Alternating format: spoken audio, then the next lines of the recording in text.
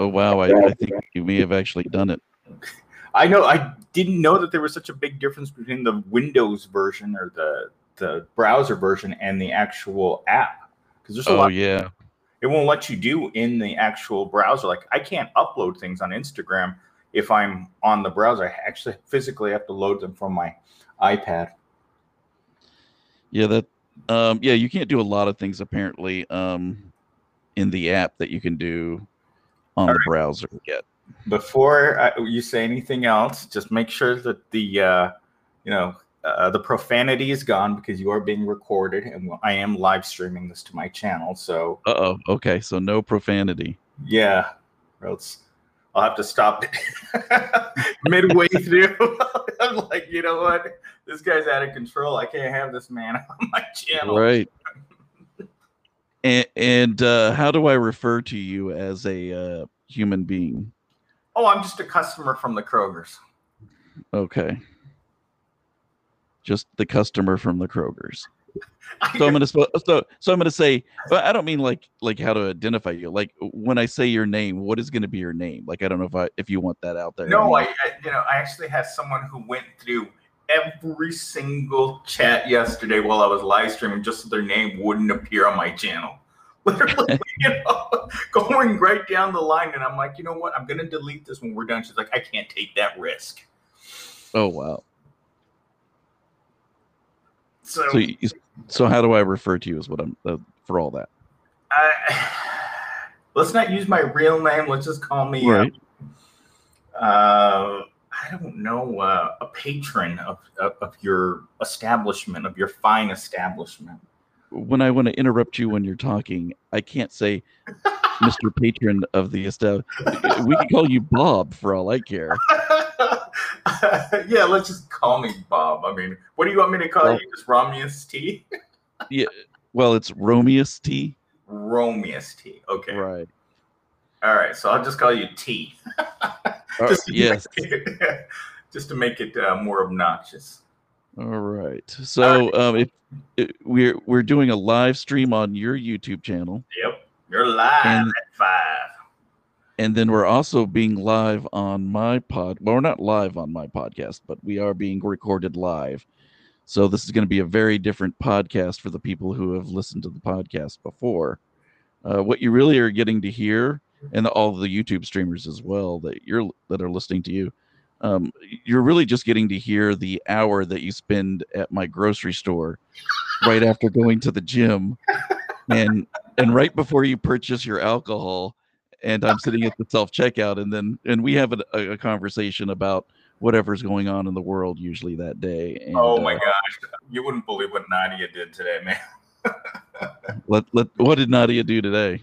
She tried to rip off the fries, right, by punching in a fake code, and then it came up, and it said it didn't know what it was. She just tried to add it, and then she used her own debit card in order to pay for what she had done because she didn't want anyone else to see what she had done on the register.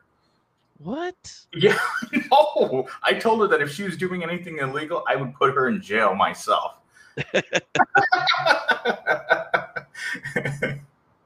It was funny. It was definitely very funny to see. So I could tell what she was doing. She just didn't want to deal with putting in the whole number on what I was buying. And so it just came up as some weird purchase. And I was like, you know what? That doesn't look right. She's like, what's not right? Their debit card hits the button. Everything's fine. That is hilarious. That sounds like Nadia. Yeah, she's a beast. It was funny today when I came up to her. I said to her, "How's it hanging?" And she's like, "A little to the left." In her case, it's left, middle, and right, but all over the place, man. You got everything. I mean, Jesus Christ, it's like watermelons in full bloom up there. So, Mr. T, so I listened to your latest podcast on June 10th. I was a little shocked by some of the material there. Yeah. And it made me think of the proletariat. So I have this quote that I took from 1984 after listening to what you said. So The quote goes, everywhere, all over the world, hundreds of thousands or millions of people just like this, people who had never learned to think but were storing up in their hearts and bellies and muscles the power that would one day overturn the world. If there was hope, it lay in the proles. Right.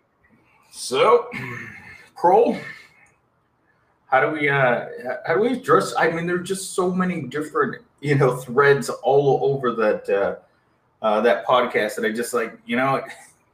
He's just coming at this problem just swinging blindly. And after I finished listening to that, I went on to Yahoo and I found this article basically bashing the proles. The main thing I took away from this particular article is that people won't work for peanuts anymore. And then the GOP guy comes in and says, these people aren't worth $15 an hour. Well, right. I mean, that's always been the idea that conservatives have used, is that the reason these guys are minimum wage and we don't even need to raise the minimum wage is, they're basically worthless and they don't add anything to the they don't add anything to our business. They're just a pain in the ass. Well, in every regard. I mean, I worked down there with the proles throughout my entire life. They're destructive. They cause sabotage at work. They destroy the equipment. They steal. They say negative things about their jobs. I wonder who those people would be. Well, the people that are really doing. I just saw. I was reading an article earlier today about how the percentage of 25 to 34-year-old men are leaving the labor force. So they're all living at home. So it's about 25% now, up from 10%, are living at home that are 25 to 34. And then participation in the labor force has gone from 98 to 85%. It's got a slight tick back lately over the past couple of months, it looks like, as probably unemployment benefits have been eliminated from some people. But these are people in the prime of their lives, and one of the things that they stated was, for the reason for maybe some of the reason that people are staying at home was one was video games, which is something you and your people know all about, I guess. Oh yeah, us basement dwellers, we know all about that. Between 38 and 79% of the differential in the decline in their spent on paid work versus unpaid work versus older men was video games. And the other thing was pain medication. They said that 2/3 of these people take prescription pain medicine. And he kind of made it seem like, hey, it's, these guys are in serious health conditions. But my guess is that, as I've been saying, I think a lot of it is just drug use. I think people in their 20s like to have fun, and pain pills have become they're too super addictive. So you got a bunch of people sitting at home playing video games, pumped out on pain medication until their parents kick them out. I think it goes way beyond that. I think that people are sitting at home and, as that documentary beautifully said, crack cocaine, the drug of the poor. Only crack cocaine can get rid of the pain of poverty. But the pain of poverty has existed for hundreds and hundreds and hundreds of years. It used to be you just got liquored up, but now you can just do crack cocaine and it's $10 a rock. Right. Or you can do pain pills. They're both through the roof. They're harder and harder to get at. The last time I hurt my back, instead of giving me pain pills, my doctor sent me to physical therapy because he didn't want the pain pills. Yeah, the doctors aren't putting them out there. And that's why everyone's getting on heroin and fentanyl and everything else. That's why you see, 50,000 people dying every year from all this stuff. Yeah, because it used to be that if you went to the doctor with any sort of ache and pain or anything like that, I remember when I had my wisdom teeth taken out, it was right away. It was the hard drugs because they knew what kind of pain you were going to be in. And, it was like codeine and all of those opioids that they're willing to give you. But now it's way, way, way back. Like, I haven't had a doctor give me pain pills in the last 5+ years.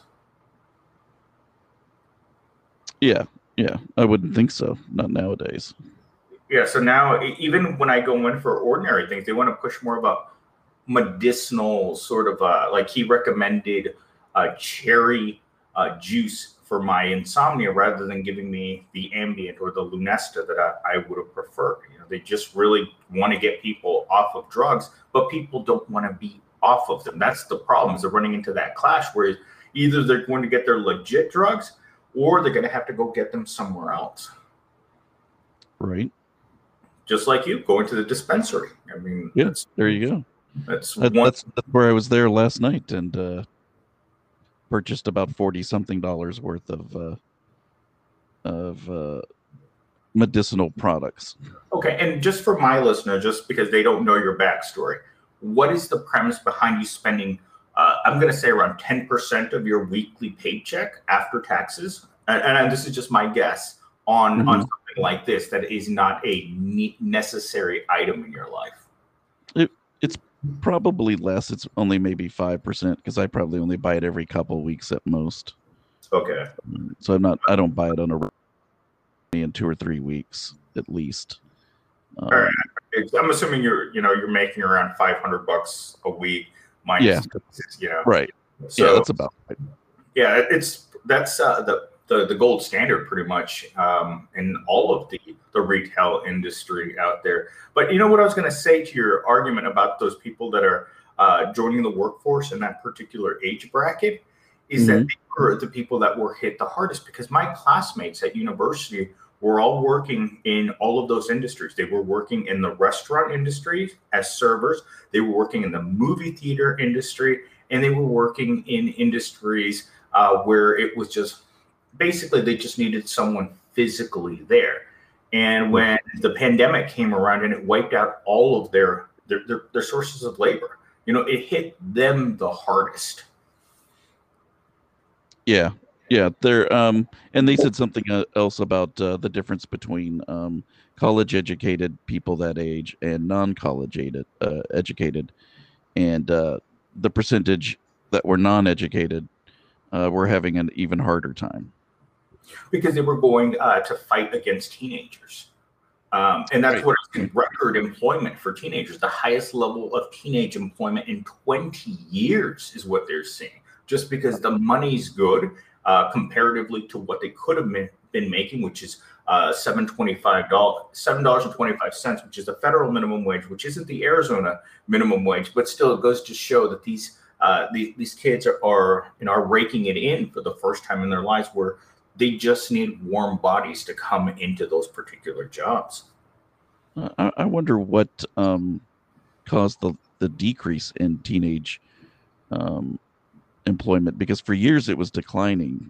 Yeah, it was definitely declining. Kids didn't want to work, but now there's money to actually be made.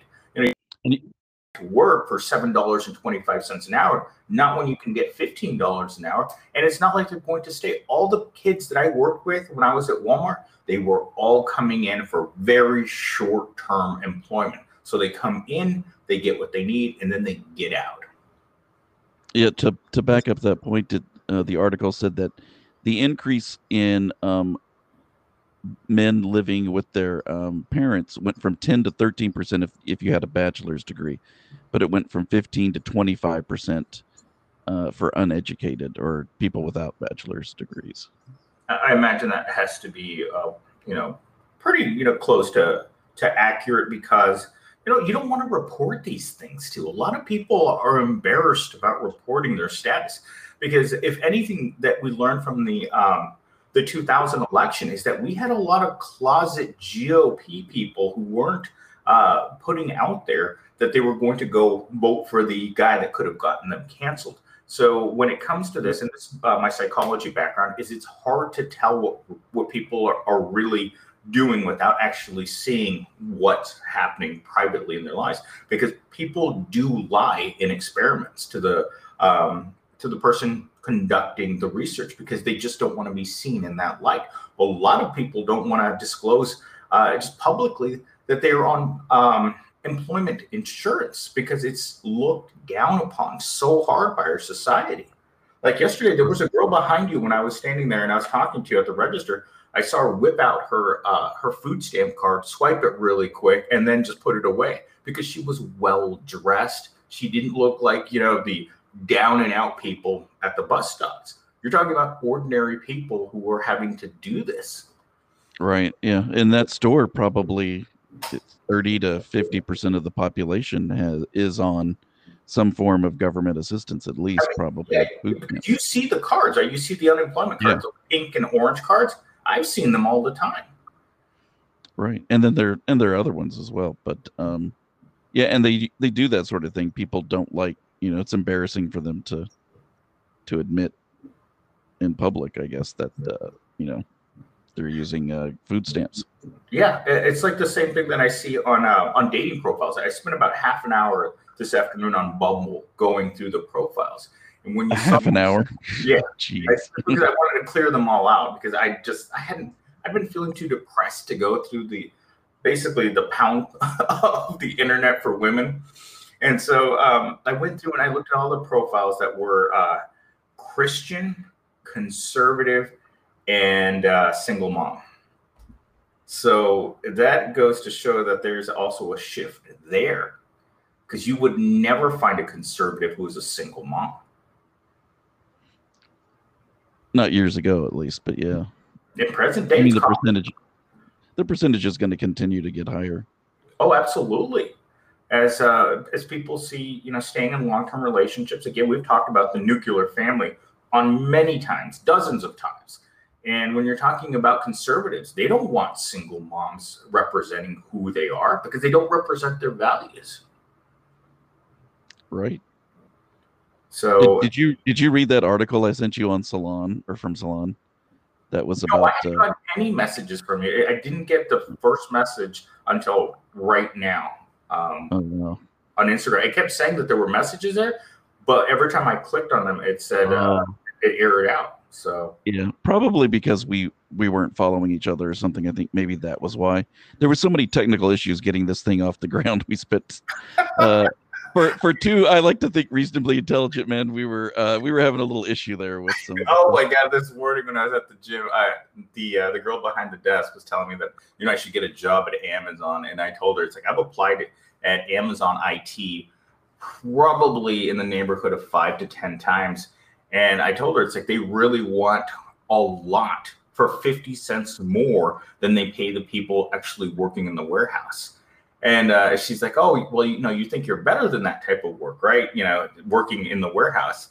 And then she's like, well, why don't you just set up your phone to let us know when you're coming to the gym so that the gym can auto check you in. And I'm like, I don't know how to do that. And she just looks at me like, oh, so you're a tech, huh?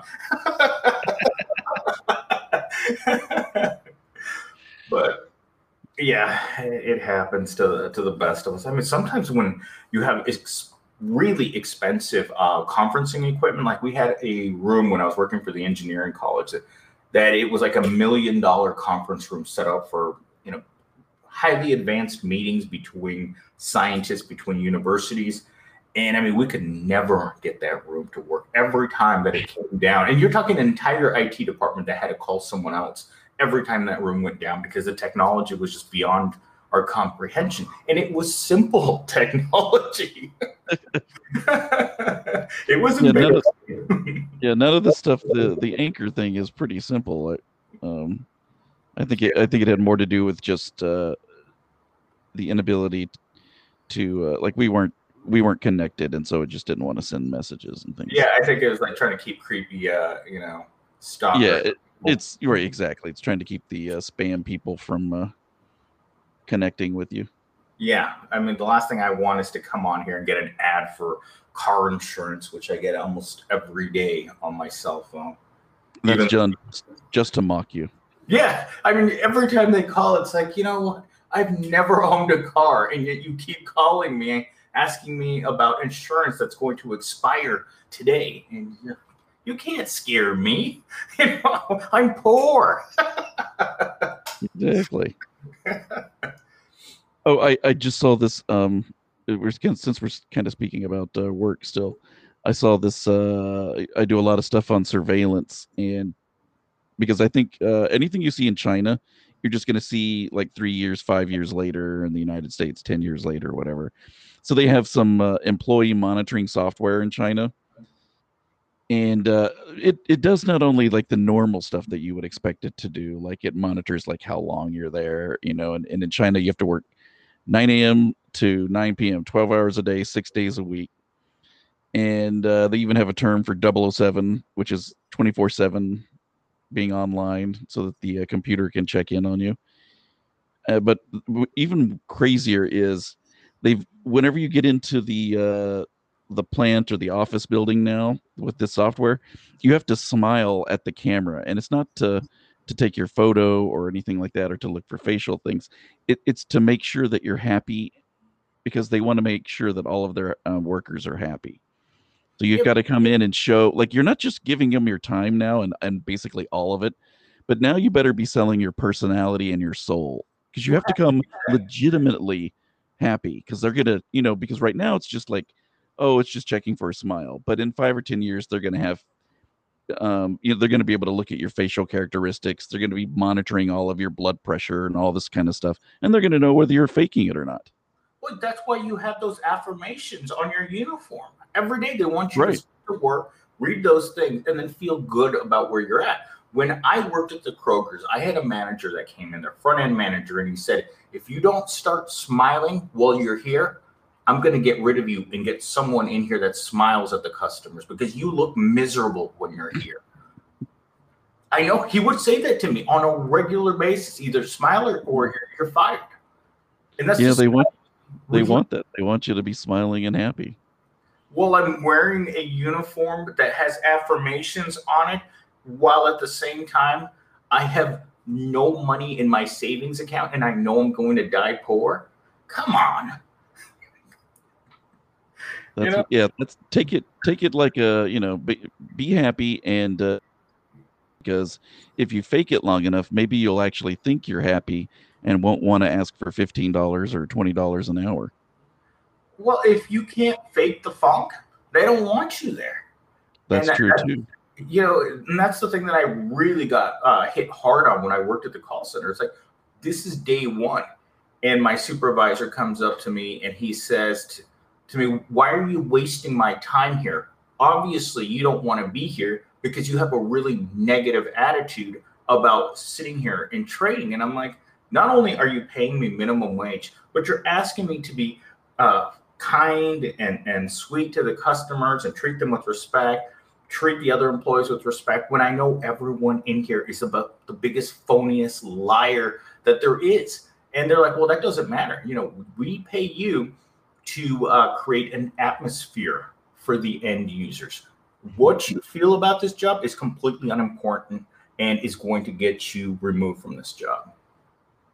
Yeah, and right now they can just kind of guess and look at you and take some one-on-one time, but eventually they're going to have these automated and algorithms that'll just be able to cull you from the rest of the group that's going to be willing to do all these things, and they're going to get stuck out here in the homeless camps that are just going to be continuing to rise.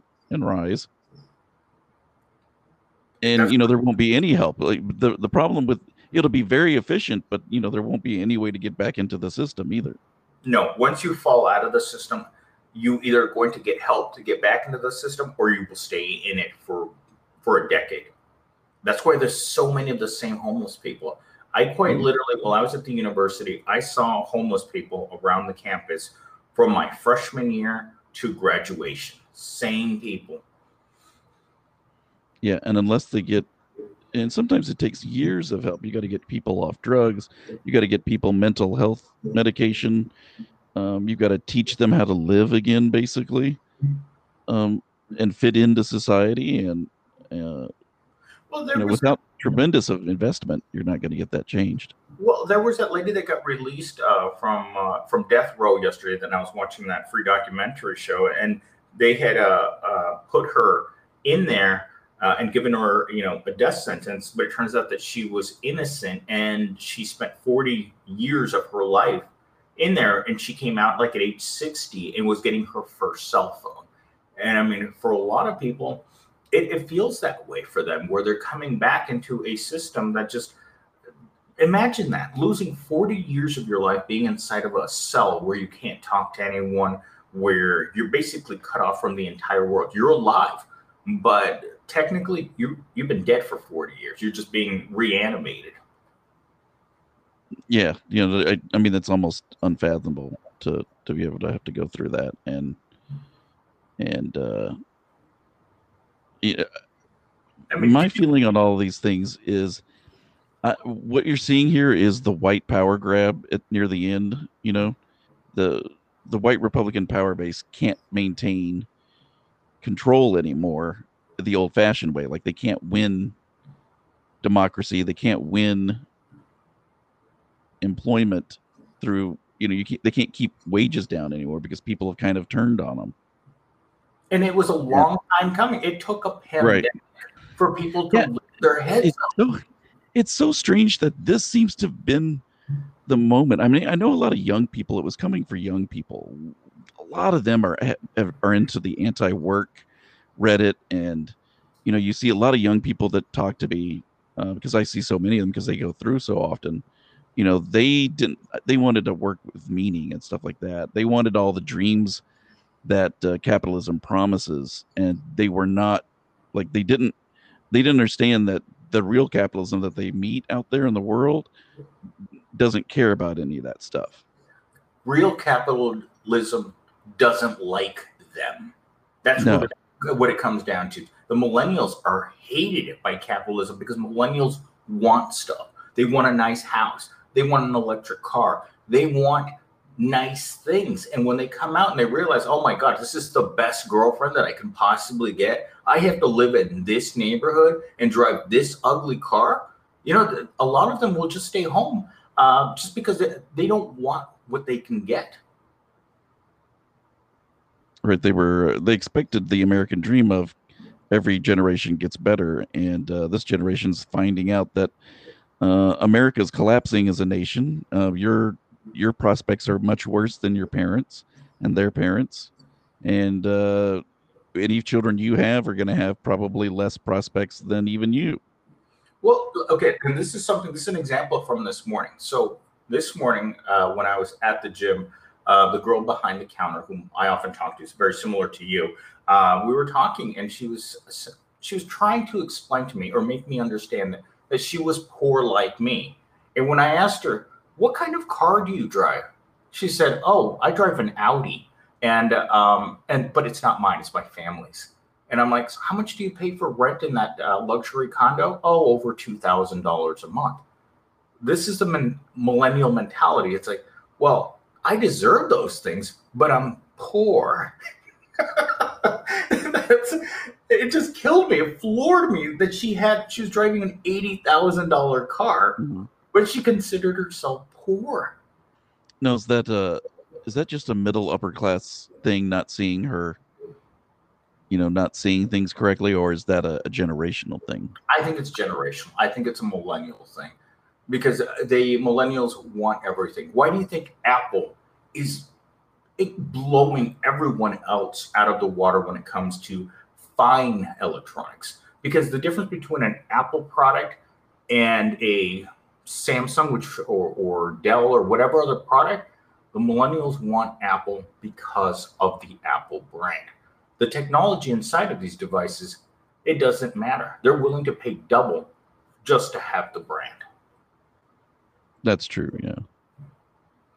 So it's the way that you're being portrayed. And a lot of it comes down to, these kids look up to influencers. You imagine there was never another time in history where you would go on Instagram and see people riding in airplanes in first class and driving these cars and flashing their cash. And they're like, you know what? If I can't have that, then I'm not even going to try.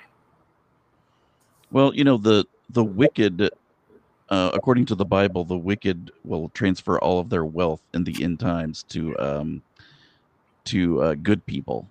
And so I think that's where some of these crazy Republicans, I was looking at this really strange article on Salon, and it was talking about how the wealth of the wicked is magically transferred to believers. And it's just like only in America can you get the prosperity Bible to go, that doesn't go far enough. Not only do you have to be prosperous and rich, and you have to, like, these new Republicans who are taking over in in office right now, they all stem in this ideology, and the ideology is you have to, it's dominionism, and you have to take over all of the government. You have to take over all of the businesses because they're so corrupted by demons and evil humanists that if we don't take over, um, the end times are gonna take over. So, well, I've got my Jewish space laser ready. I got it, warming up right now, just in case. Italy and the Jew space lasers. If you've got those two things, you have all of the votes in Arizona. Apparently, you can flip them any way you want. Did you see that quote this morning? Oh my God! Based on that, let's see here. Okay, so this goes a lot. Okay, so the beating heart of the GOP was to embrace ex-President Donald Trump's lie that he actually beat President Joe Biden, and to use that then as an excuse to change the laws. So further on, it goes to say, a clown with a flamethrower is still a flamethrower. So in reference to the way that they think about these people and the election fraud, especially since Arizona is under, it's under the microscope right now. Because people, they're actually having tourism coming into the state of Republicans coming from other states just to see our audit. That's embarrassing. To see how good the audit is. Like, it's so horrible. And then all these other places are going to just take over and use the same silly ideas. And that's because they know they can't win votes. So the whole goal, I just watched last night, Rachel Maddow, and her whole basically episode was covering stuff like this, like intimidation, like following poll workers home in SUVs. They got the county commissioner in California in one of their big counties to quit basically because he was an Asian American, and they just made racist attacks against him, calling him, that he worked for the Chinese government. And so they're just going after every group and every level. Not only are they doing it federally, they're doing it the Superior Court, the Supreme Court. They're doing it at state and local levels, and they're just going to get rid of democracy one little chink at a time. Oh my gosh! In the same article, they've got billboards, like billboards on the backs of trucks right now, and they've got Jeff Bezos' face, and on the side of it says "Text me if you can!" !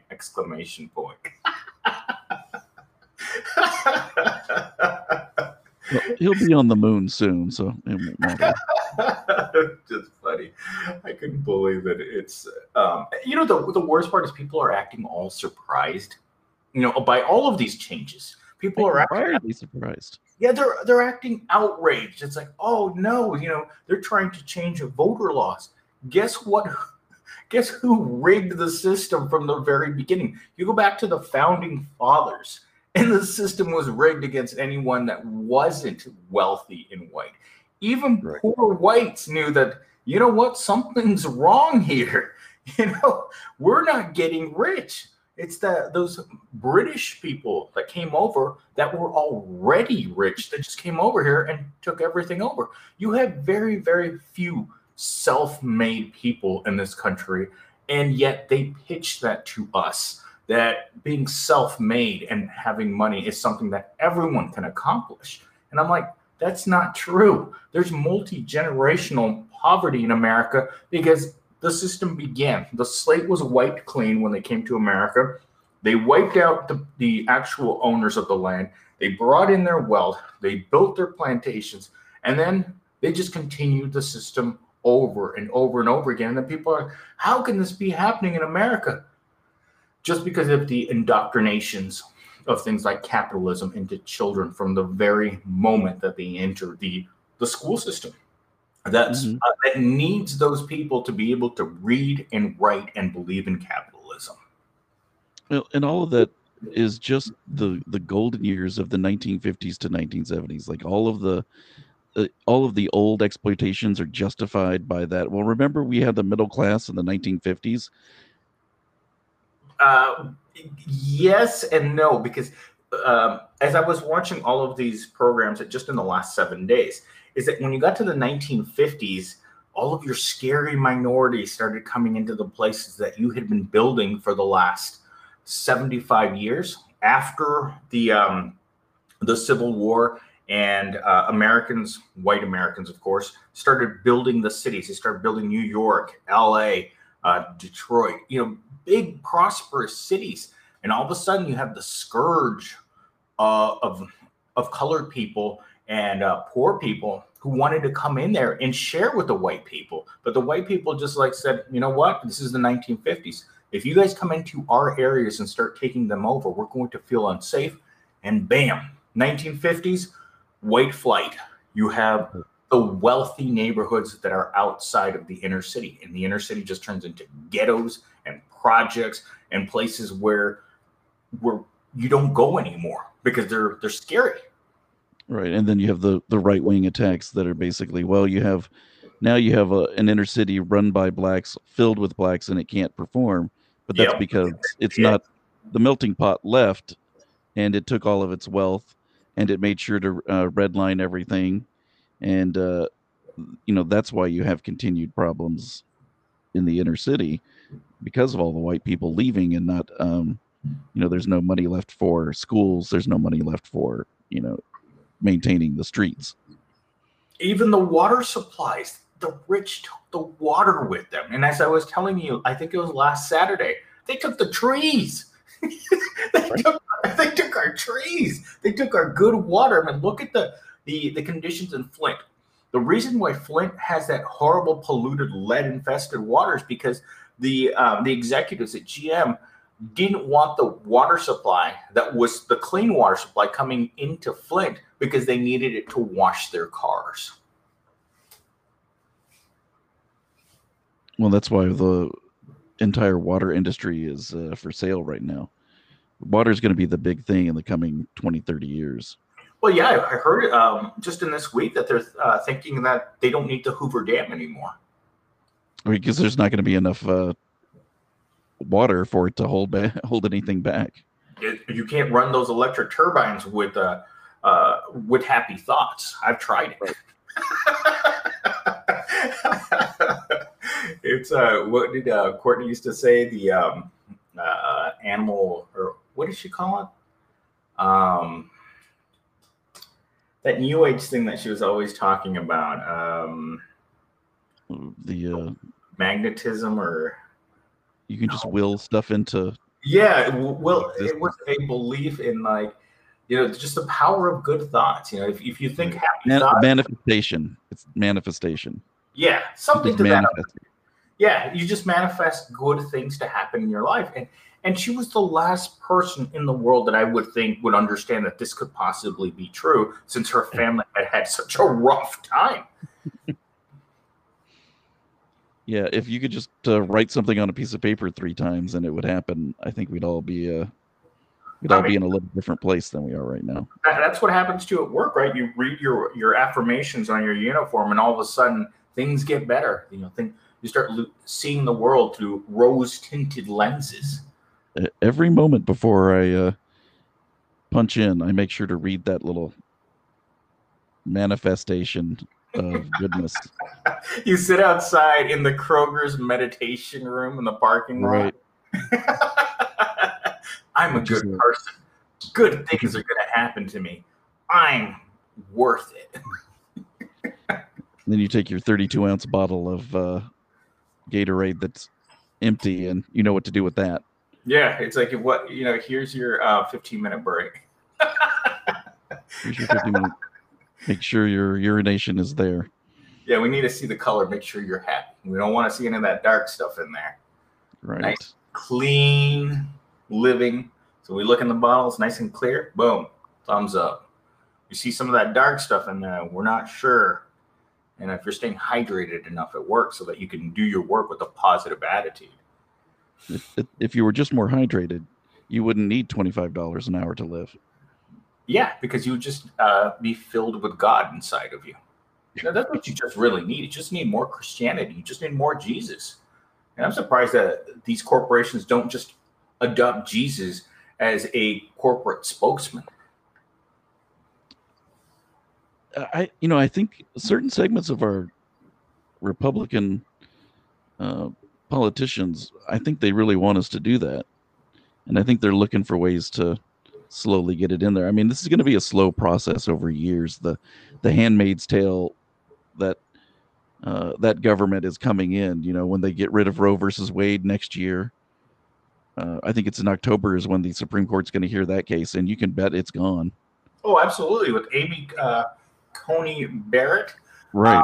Did you hear that weird sex cult or yes, cult that she was part of? Oh my God! That this morning. That's what I'm talking about. Is like, whoa! I just bought a book. It's called The Family, and it's the people who do the prayer, the breakfast prayer every year, the presidential breakfast prayer. Yeah. So they run this thing, and they are spooky and crazy. And once I get finished with it, I'll loan it to you. You can have it. But I mean, there are so many weird cult like all these dominionists. These I can't remember what the other name. They had some other like apostolic. What was the name of that? Searching for it, but whatever it was, they're just all these insane Republicans who are coming into being. I think because they think it's the end of the world. Oh, it's the new apostolic reformation. I don't know how to say that word. But they're just so many crazy Republicans who believe wacky stuff that's really far out there. I mean, there's only one way that this QAnon thing has been hitting the Republicans so hard. It's because they're grasping at straws at this point to maintain power. Right. And so when you don't know why this is happening to you or what you can do about it, you're just going to go out there. You're going to go out on the fringes of the Republican Party. And the worst part is that we'd like to think of these crazy things as being fringe ideas, but they become mainstream. Yeah, that's what I'm worried about.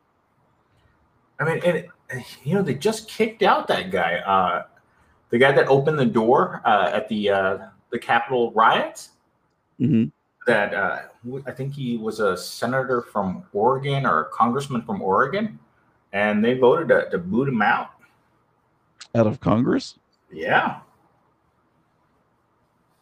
Like the U.S. Congress. Wow. Okay, I hadn't heard anything like that. Yeah, a member of actual Congress was booted out. Yep, because of yeah, and I know you never see bipartisanism on something like this, but even that was too much for them.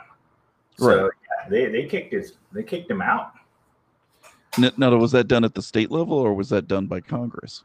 I think it was done by Congress. Let me just bring it up on CNN because I saw that and I was like, "Holy crap!" I mean, they haven't gotten rid of what's her name, Marjorie, and her crazy laser. Yeah, Marjorie Taylor Greene. Yeah, they had it up this morning where they were talking about that. You know what? Opening the door to the rioters and endangering people finally pushed them to that edge where they're going to push him out. He was on the think that. I mean, most of those people were in physical danger. Had those rioters gotten through to the representatives, they would have strung a few up. They would have beaten and certainly the Democrats. They would have. If they had gotten there and they had been there, if those cops hadn't basically formed a human wall around them to protect them, the chaos would have been incredible. Right. I mean, you could decapitate basically the head of most of the leaders of the United States that way. I mean. Yep. Yeah, definitely. There could have been some serious. It could have been known in American history as a massacre. Right.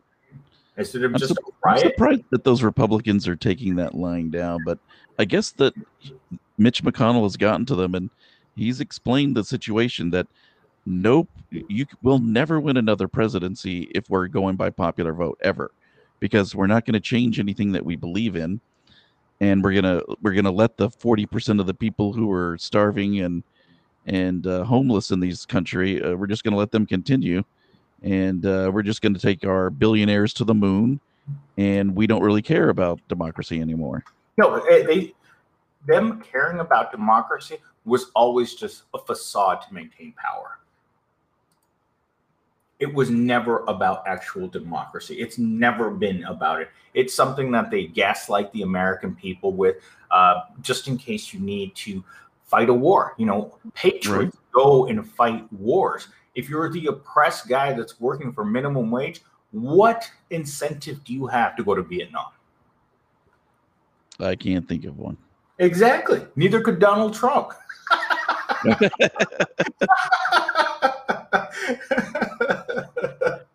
Nor could what was the guitar singer guy that did the same thing? The right wing guy. I don't. Cat Scratch Fever guy. I have no idea. Cat Scratch Fever. Let's Cat Scratch. Well, I think he pooped his pants in order to get out of going to Vietnam. Like, he didn't bathe for 3 weeks or something. And hey, you know, you've seen those movies, man. Full Metal Jacket and what was the other one? Lord, Apocalypse Now. Ooh, right. You don't want to go there. Yeah, I'm not going there. I mean, even Forrest Gump couldn't put a nice spin on Ted Nugent. Ted Nugent, right? He looks like a patriot to me. He's a big patriot, except for when it comes to actually defending his country and when it comes to extra danger. You know how many patriots you have. It's like, you know what? Let's just send all our poor people over there. And again, the big incentive for sending the poor to all of the wars has been the GI Bill. And now I actually saw an article just right before we came on that this loan forgiveness program that they keep trying to push and getting so much pushback on, the main group that it would help is people over 50. That's crazy. Oh, you're telling me? I mean, by the time you're 50 years old, you should be eyeing retirement, not figuring out how you're going to pay your student loans. Right. Well, I mean, it took me till I was about 50 to pay off my student loans. I got to 26, I believe, before I paid off my student loans from the first 4 years. And then you get out into the workplace and you settle in, and then you get hit with a 2008 recession. And you're out there again. I mean, just like right now. I mean, I have no idea what all of these people, especially the kids that I went to school with, the people that I graduated with, that still depended heavily on those sectors of society that may not come back. Because, if you're a waitress and you depend entirely on your physical appearance to make money, and then that industry goes away, it's not like you can take the skills of being pretty just anywhere. Right. You can get a job as a bartender or on OnlyFans, but that's about it. I mean, I even think that it's super competitive just online because I think I was telling Stacy this the other day, is that just because you have the face doesn't mean you're going to bring in the money. Like the Twitch streamers, the hot tub Twitch streamers right now, right? They're making a ton of money, but that platform doesn't want to be full of young women asking the simps for money. Right. There are only a few that can really do that and get away. Most of them are going to make like $100 a month or $50 a month. They're like most YouTubers and most podcasters. The average YouTuber makes $1.50 a month, and the average podcaster has to pay $3 a month to have a subscription to Anchor.fm or something. Well, and that's what people don't understand. I mean, everything about doing these things costs us money. I mean, we're providing YouTube and the podcasters free entertainment, and we get nothing out of it. I mean, Think about what we spend compared to what they spend. They don't pay us anything. And it's, again, when you talk about things of this nature, it was designed that way. it was always designed to use people as free labor. Because if the Right. corporations love anything more than the minimum wage, it's free. It's free, you know? That was, I just read an article the other day that was talking about the end of free. And it was talking more about how, in the beginning of the internet, you had all of this investors' money, and they had done, Facebook and Twitter and all these things were free. So, you signed up, Gmail was free, and it was unlimited photos and unlimited,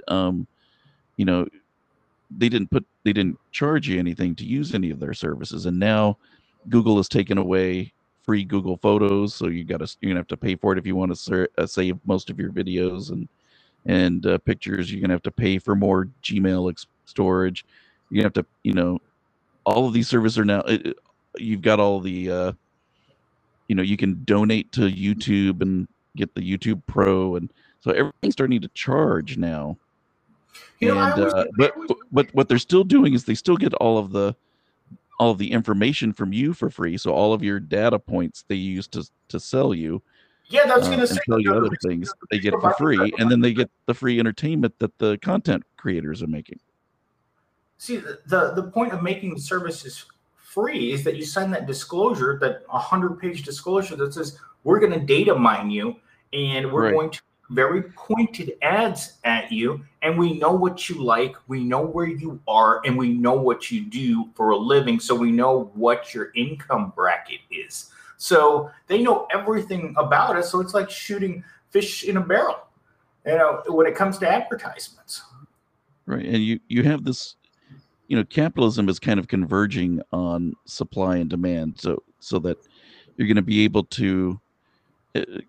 The people who sell you stuff are going to be able to know on demand not only what you want, but they're going to know before you want it.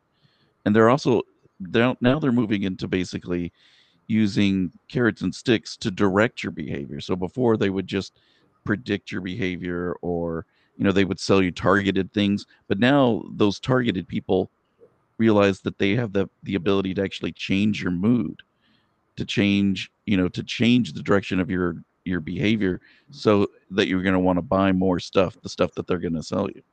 And it's only going to get even better and more precise as the years go by. Why do you think you have to listen to that delightful music all day at work? It's about getting the people to feel good the second they come in, so that they'll, open their wallets a little more than they would if they felt bad when they walked in. And that's something that's hard, because this sort of mentality has had to switch online to places that we go to in order to shop, to make ourselves feel better. That's what Amazon's business, I'm sure, is at least 25% of just people doing retail therapy, because they feel good. And the way that you feel good is by getting junk every day that you don't need. I mean, my house is full of junk. Is there anything more exciting than waiting for that Amazon or UPS delivery, that checking your now it's in Fort Worth, it's just 2 days away, and every day you've got some new thing to get? It's gotten worse than that. I mean, I literally sit at Amazon when it's showing you the GPS. I've been going through your neighborhood, and the truck dashes by your house, and I run outside. It's like, where are you? And then the Amazon Ninja, all of a sudden, I check my emails that your package has been delivered. I'm like, what? How did it get here? I've been listening at the door for 3 hours. But zigzagging your neighborhood. And I mean, that's how much they know that we like receiving packages. They will literally tell us where that Amazon truck is. And I can sometimes look out my back window here in my kitchen, and I see him out there. And he's delivering packages at the buildings that, like, right down that way. And I know my stuff's in there. Oh, my God. Especially the last thing I ordered from Amazon was my tripod for my camera. And this was about 3 days ago, I'm going to say. And the guy, I was watching it live, and all of a sudden, boom, the screen goes empty. And he had already put it in front of my door 5 minutes before. Oh, I'm so angry. I've got to get Amazon to deliver me a microphone holder, like one of those arms that you. Oh yeah, I guess the one that I got right in front of me right now. well, I'm not seeing your video live, so I can only hear you. But so I've got to hold this microphone, and boy, that's annoying. Oh my God, yeah, my boom mic, it extends out to the middle of my desk, and sometimes I put it up here, sometimes it's down here, sometimes I have it out there.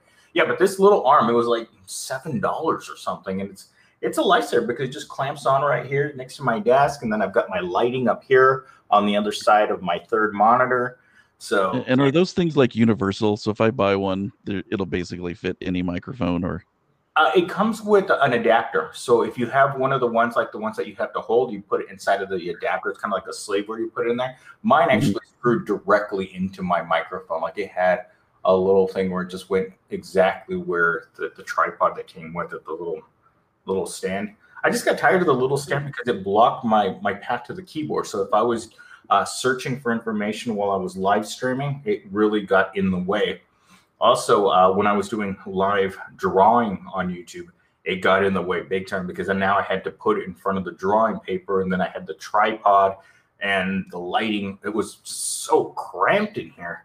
So, yeah, so everything that I have now, my lighting is now on its own same thing. It's on its own arm behind my monitor, so I can just bring it up over. The tripod now sits behind the monitors, and I can bring the camera out over and then shoot straight down. So, and all of these little gadgets, they're very inexpensive because they're made, where. Right. Our good friends in China.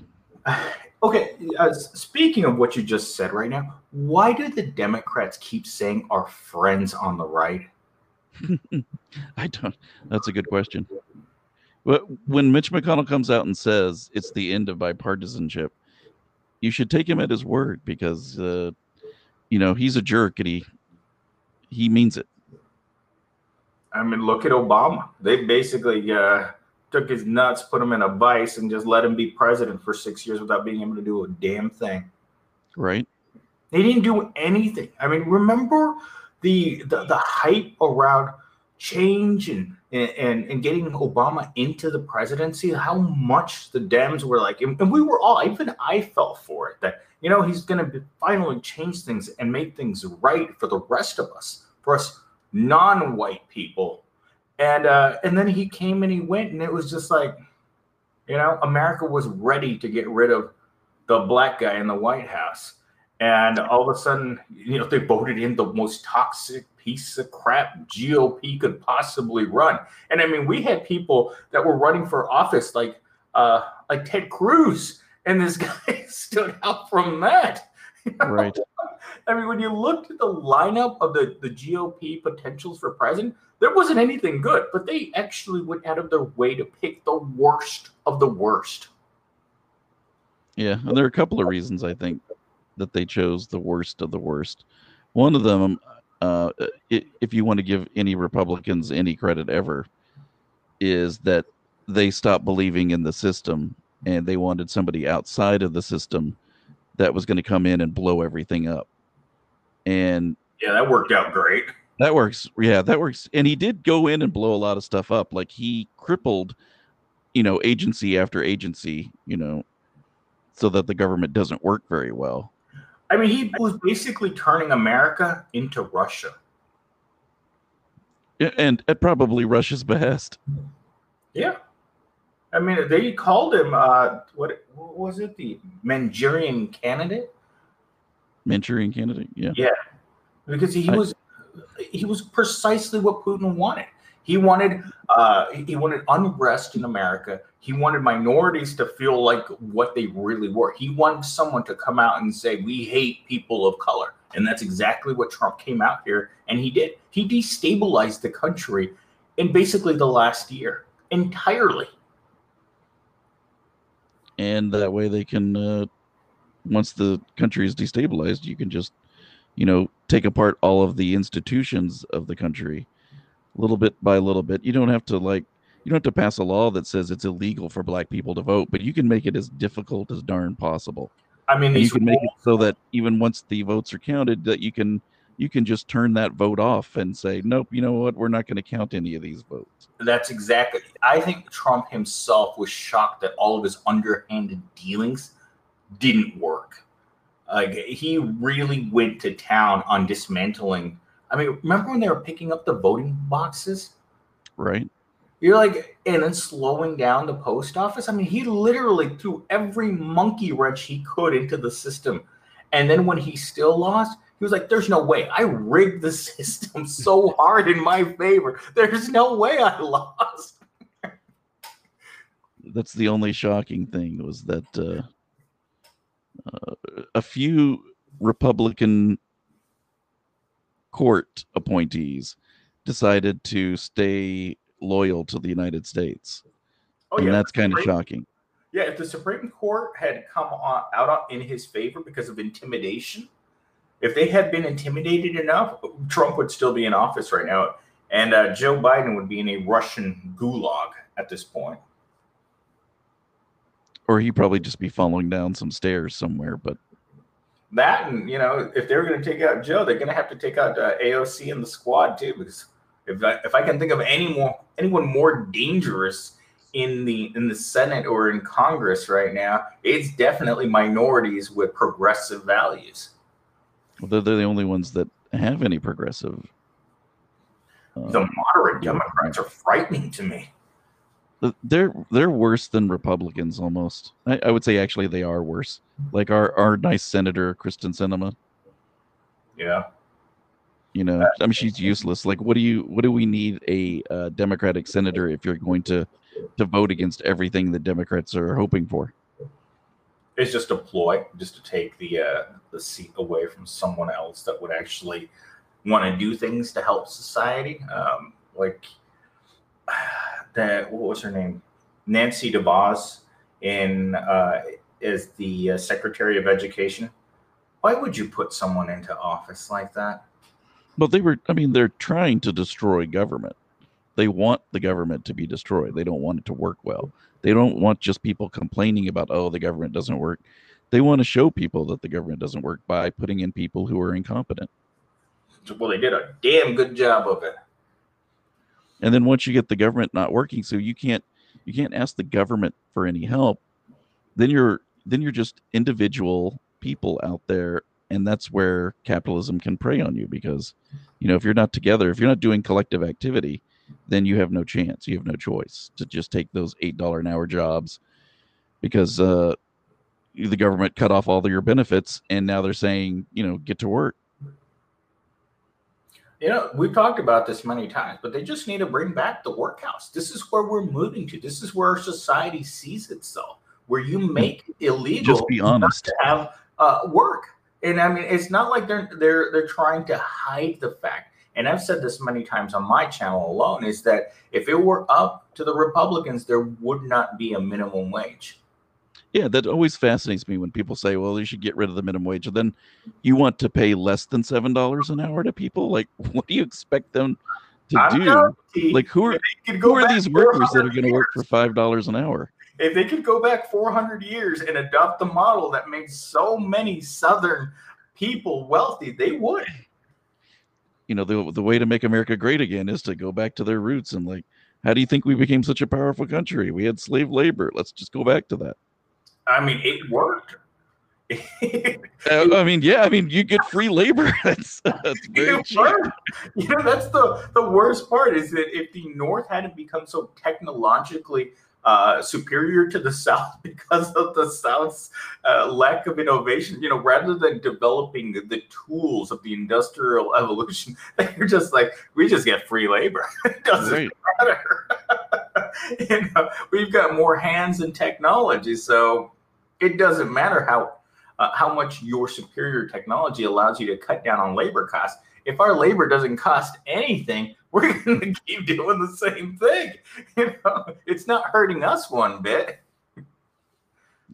It would not surprise me in the future if we get to something pretty darn close to those kinds of things. Because in a few months, if they really do let all those people lose their homes, lose their unemployment benefits, lose their food stamps and all that, and you see 8 or 10 million people out in the streets, the only thing that they're going to be able to do is like, well, look, you can all get a place to live at the Amazon condo, Yeah, give it a fancy name like the Amazon Villas in the back. But yeah, it'll be something fancy like that, and you can live there with your bunk mates because we all sleep in one giant gym. Oh my God! You imagine having the Amazon favelas where they show you like beautiful swimming pools and your housing is taken care of, and they show like Jeff Bezos preparing meals, and you get there and it looks like a dystopian world behind the warehouse where people are like sitting there in raggedy clothes with a stick holding a hot dog at the end of it. It's just an open air tent that has like 800 beds. It's not even a tent. It's like hundreds of little hobo fires and people and huddled, dirty people waiting for the buzzer that tells them that they need to get back to work. Right. Well, that takes a few years. Initially, you'll start off with an actual like football stadium looking thing, and then they get cheaper and cheaper, and it's just like it's just got 4 posts and a roof, and then they're like, well, why put the roof up? I mean, it's already open aired anyway. And the worst part is they have security there. Well, you've got to go through security to get into work because they don't want you bringing any knives. Yeah, and you're gonna have to take 15 minutes after your shift ends without pay to go through their machines again to make sure you're not taking a deviled egg or anything. You don't want you having too much food. You don't want to cause fights out in the back over you having a hard-boiled egg because right. The smell might carry it in the wind and other hobos might. Remember, did you see The Walking Dead? I have, yeah. Okay, you know how the zombies are, they put their faces up in the air, when they're listening for activity. That's how those people are going to be out. It's like, oh, that person has a can of Vienna sausages. We better go over there and see what's going on. That to me is hobo food. A boiled egg, a can of Vienna sausage. It's ready to eat. That's why it always kills me when so many people donate canned food to hobos. It's not like they have a home to take it to. Where are you taking? Yeah, how are you eating that up exactly? Oh, I've got another jar of pumpkin pie mix. It just kills me when you're looking at what people donate to the homeless. It's like, really, pasta? Yeah. You're going to donate dry pasta to the homeless? It's like we've talked about before. Now, if it came to the homeless as pets, bam, the donation would show up from other countries. Oh, my goodness. Human beings, here's some dry pasta. Merry Christmas.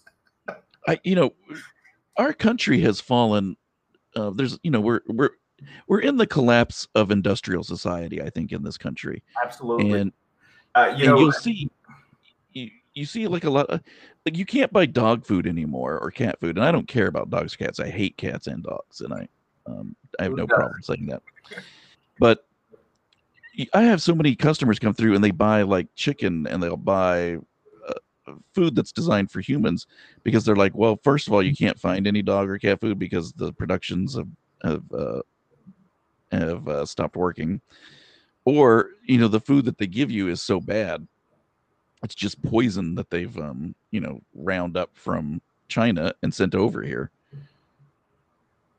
I think that it's just one of the ways in which the decline can be marked. Like there's just so, and of course all these dumb humans are spending tons of food or tons of money on food to feed these ridiculous pets that they don't need in the first place. Okay, just a reminder to people who are watching my my live stream right now.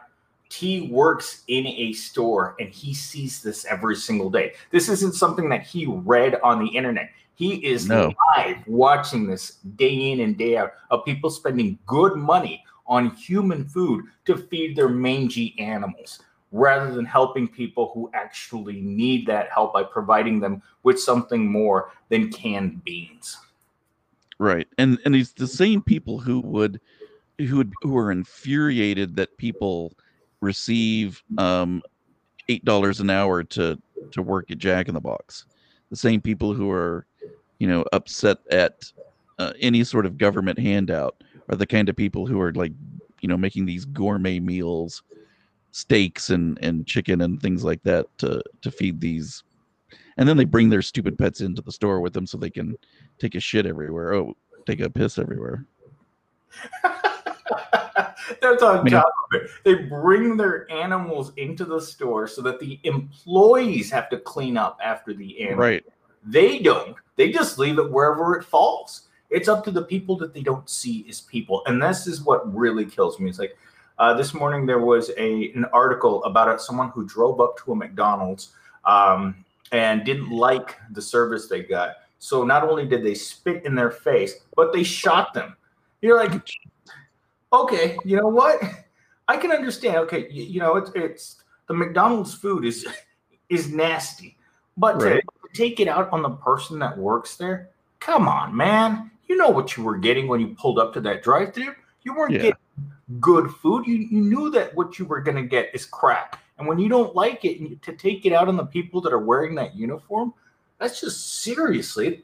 Every time someone abuses someone wearing a uniform for minimum wage, it hits me so hard because I've been there so many times myself that, you know, it's not like we want to work there. Right. So go ahead. And then they always like, well, you know, there's just get yourself another job. Oh yeah. Yeah, this is like I said before, you know, I got told when I worked at the Kroger's, this is a job for a retard. Go find yourself a real job so you can get yourself a car and a home. You know how many times I've heard that? It's like, well, you know, why don't you buy a house? You know, buying a house is a great way of increasing your wealth. And you just look at them like, are you stupid? Do you think if I had the money to buy a house that I would be wearing this uniform? What's wrong with you? You can't tell me, you can't give me financial advice when you know that I'm making the minimum wage.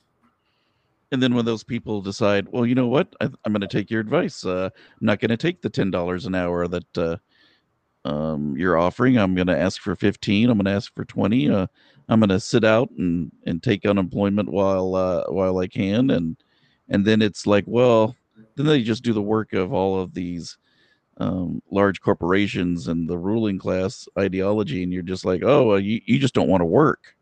Of course not. Every wealthy GOP conservative person just looks at poor people. And what have we heard for years and years and years is that if you don't want to work, then you deserve to be poor. You deserve not to eat if you don't want to work. But what happens when I'm working and I still can't afford to eat? You know, at that point. And that's what people have finally understood is, you know, there's so much wealth and productivity in this country, and they look around and go, but I have a nickel left over on Thursday. You know, how am I supposed to get through this? Why am I doing this? Why am I doing this to myself? That's the hardest part that people don't get. They think that by you putting on that uniform that you're being responsible, that you're not taking a handout from the government. But the fact is that corporate welfare is ensuring that I can wear that uniform. Because if you held the people responsible that now have to take care of us, because the food stamp program wasn't created for people who weren't working. It was created for people who were working, and the people that employed them didn't give them enough money to eat. So someone had to step in, and it's always the federal government that has to step in and say, you know what? Walmart won't pay its employees enough money so that they can eat, but we need them to keep working because we need them to keep paying taxes. So we're going to feed them so they don't die, so they can keep going back. And that's what happens to a lot of people.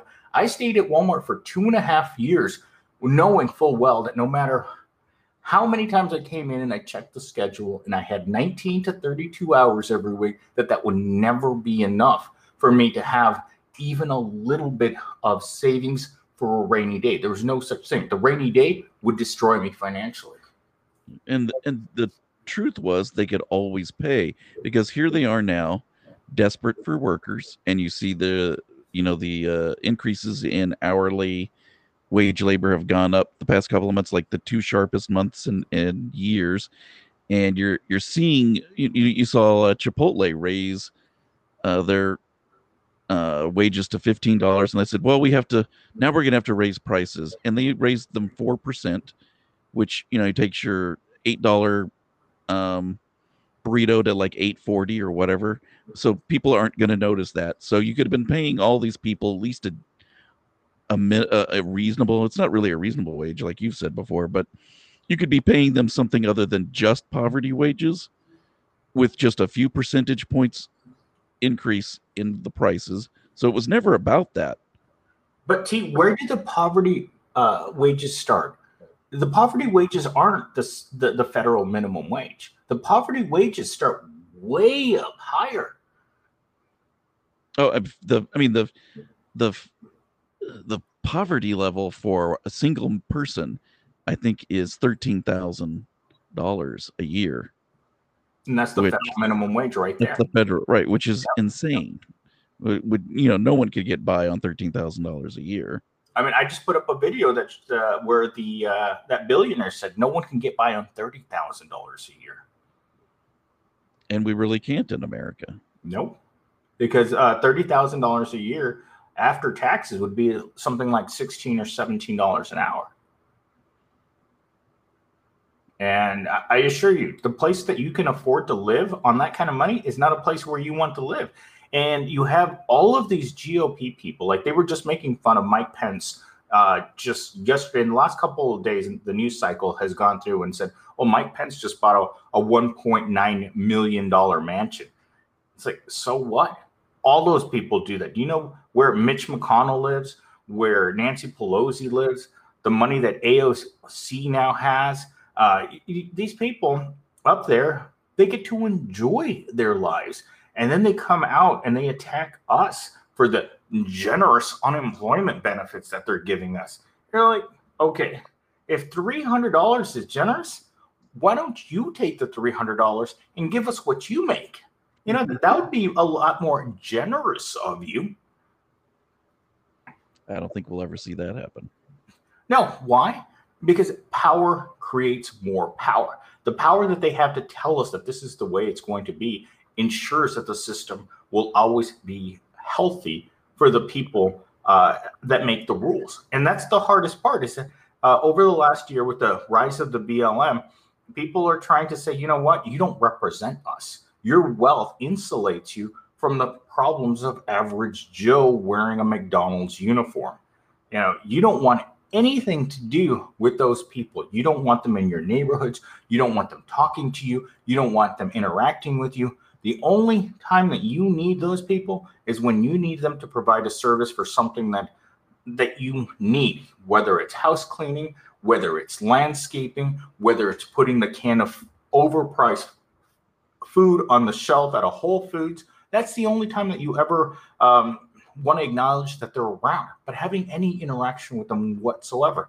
I mean, think about the thousands of times just you at work where people don't even want to look at you and you're working at a self-checkout.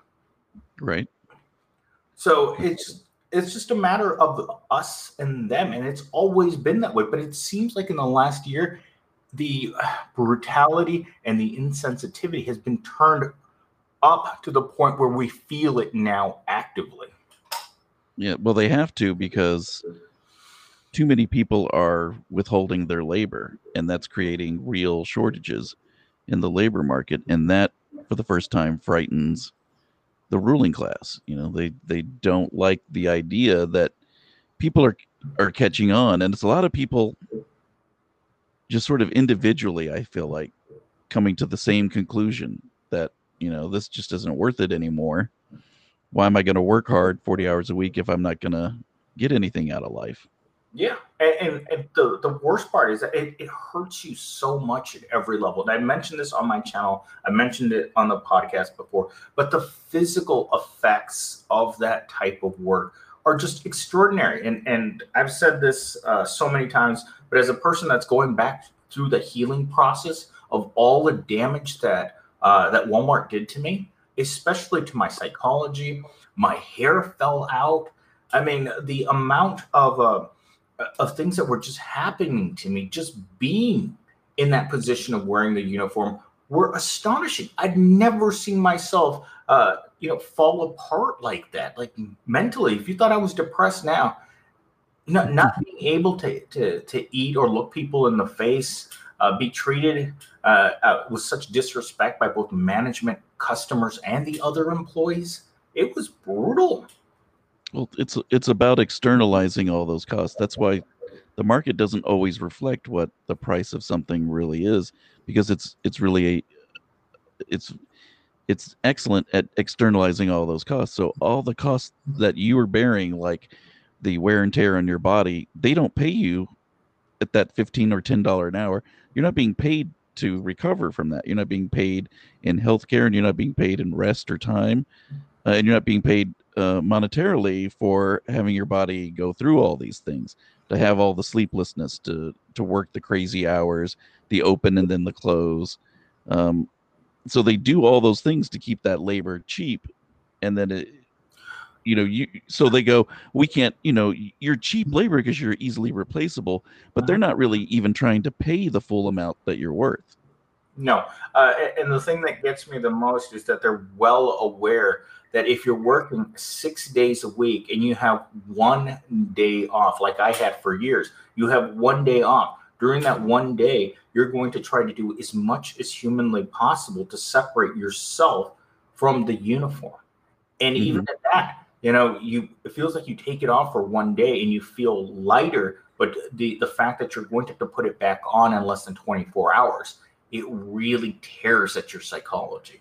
Well, I work 6 days a week usually, and for the last 13 years, I would say altogether, at least 12 of those years, I worked 6 days a week. Like today, I have 2 days off, and that's why I was able to do this podcast today. Because if it was just the Sunday that I was going to have off, you just don't have the energy to think about what. Because the thing you're thinking about right now is, I got to go to work in 12 hours or 8 hours, and it's a miserable job.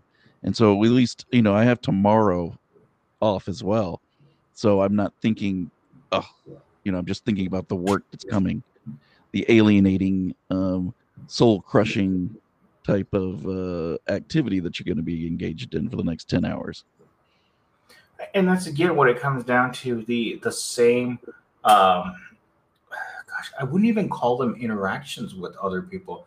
I would say just passing yourself off as being sort of, and I hate to, and I don't ever mean this to be a derogatory term for you. The NPC that you see in video games is the perfect example of what they really want to be in that position. They want someone that smiles, that greets the customers, that provides them the sense that, I'm here to provide good customer service, when the reality is that none of that is true. It's a facade that you're required to participate in every day at the most minimal of human interactions. And that's the thing that I learned that was the hardest for me when I worked at Walmart, is that everything that I did with the customers was very shallow, right down to the "have a nice day, sir." Right. Well, you see the way I interact with my customers. 90% of them don't get that I'm just being completely 100% fake. Well, I've even seen the way that you interact with the other employees. It's completely fake. You don't give a crap about, how they're doing or what they're doing, or that joke that you try to make about single moms the other day. That guy was like, "Don't talk to me." I really get that everyone there is of the mentality that the phoniness of the environment kind of bleeds all over the situation. Right. Like there are a few people that I like and don't mind engaging with, but 90% Like of the Don? You mean like Don? Oh, For all of you who don't know, this is a universally unliked person in this establishment. No one likes this person, and she doesn't like anyone else, and she's not even a little bit trying to hide the fact that she hates everyone and hates being there, like me. Yeah. She bought me a packet of pins today or yesterday, because I grabbed a packet of pins and I'd forgotten mine, and of course, Fry's doesn't provide you, or Kroger doesn't provide you with a pen or anything to do your job. So I bought, and they were like $8, and I was like, you know what, I don't want to pay $8, so I just said, nah, screw it. And so she went and bought it and brought it over to me, and that's because like I give in to her all the time. She's always like, can I be, on the self-checkout instead of cashier? She doesn't want a cashier because we don't have any baggers ever. So there's no one to bag her stuff. So she doesn't want to do that. It's harder work. Yeah, I can see that. I mean, when I had to bag, it was usually I would bag for the cutest cashier and not bag Of for anything course. else. That sounds like you. You probably just hang out with all the like 18-year-old cashiers, and then there'd be some poor 50-year-old man like myself with his back hurting, and he'd be like, boy, she's Double got order. two items and I've got a full cart, and you're just like, yeah, you can bag that yourself. Yeah, buddy. yeah, you're good. That's what I used to say to the old ladies. You're good. You're golden. You're golden, Give lady. me the thumbs up, right?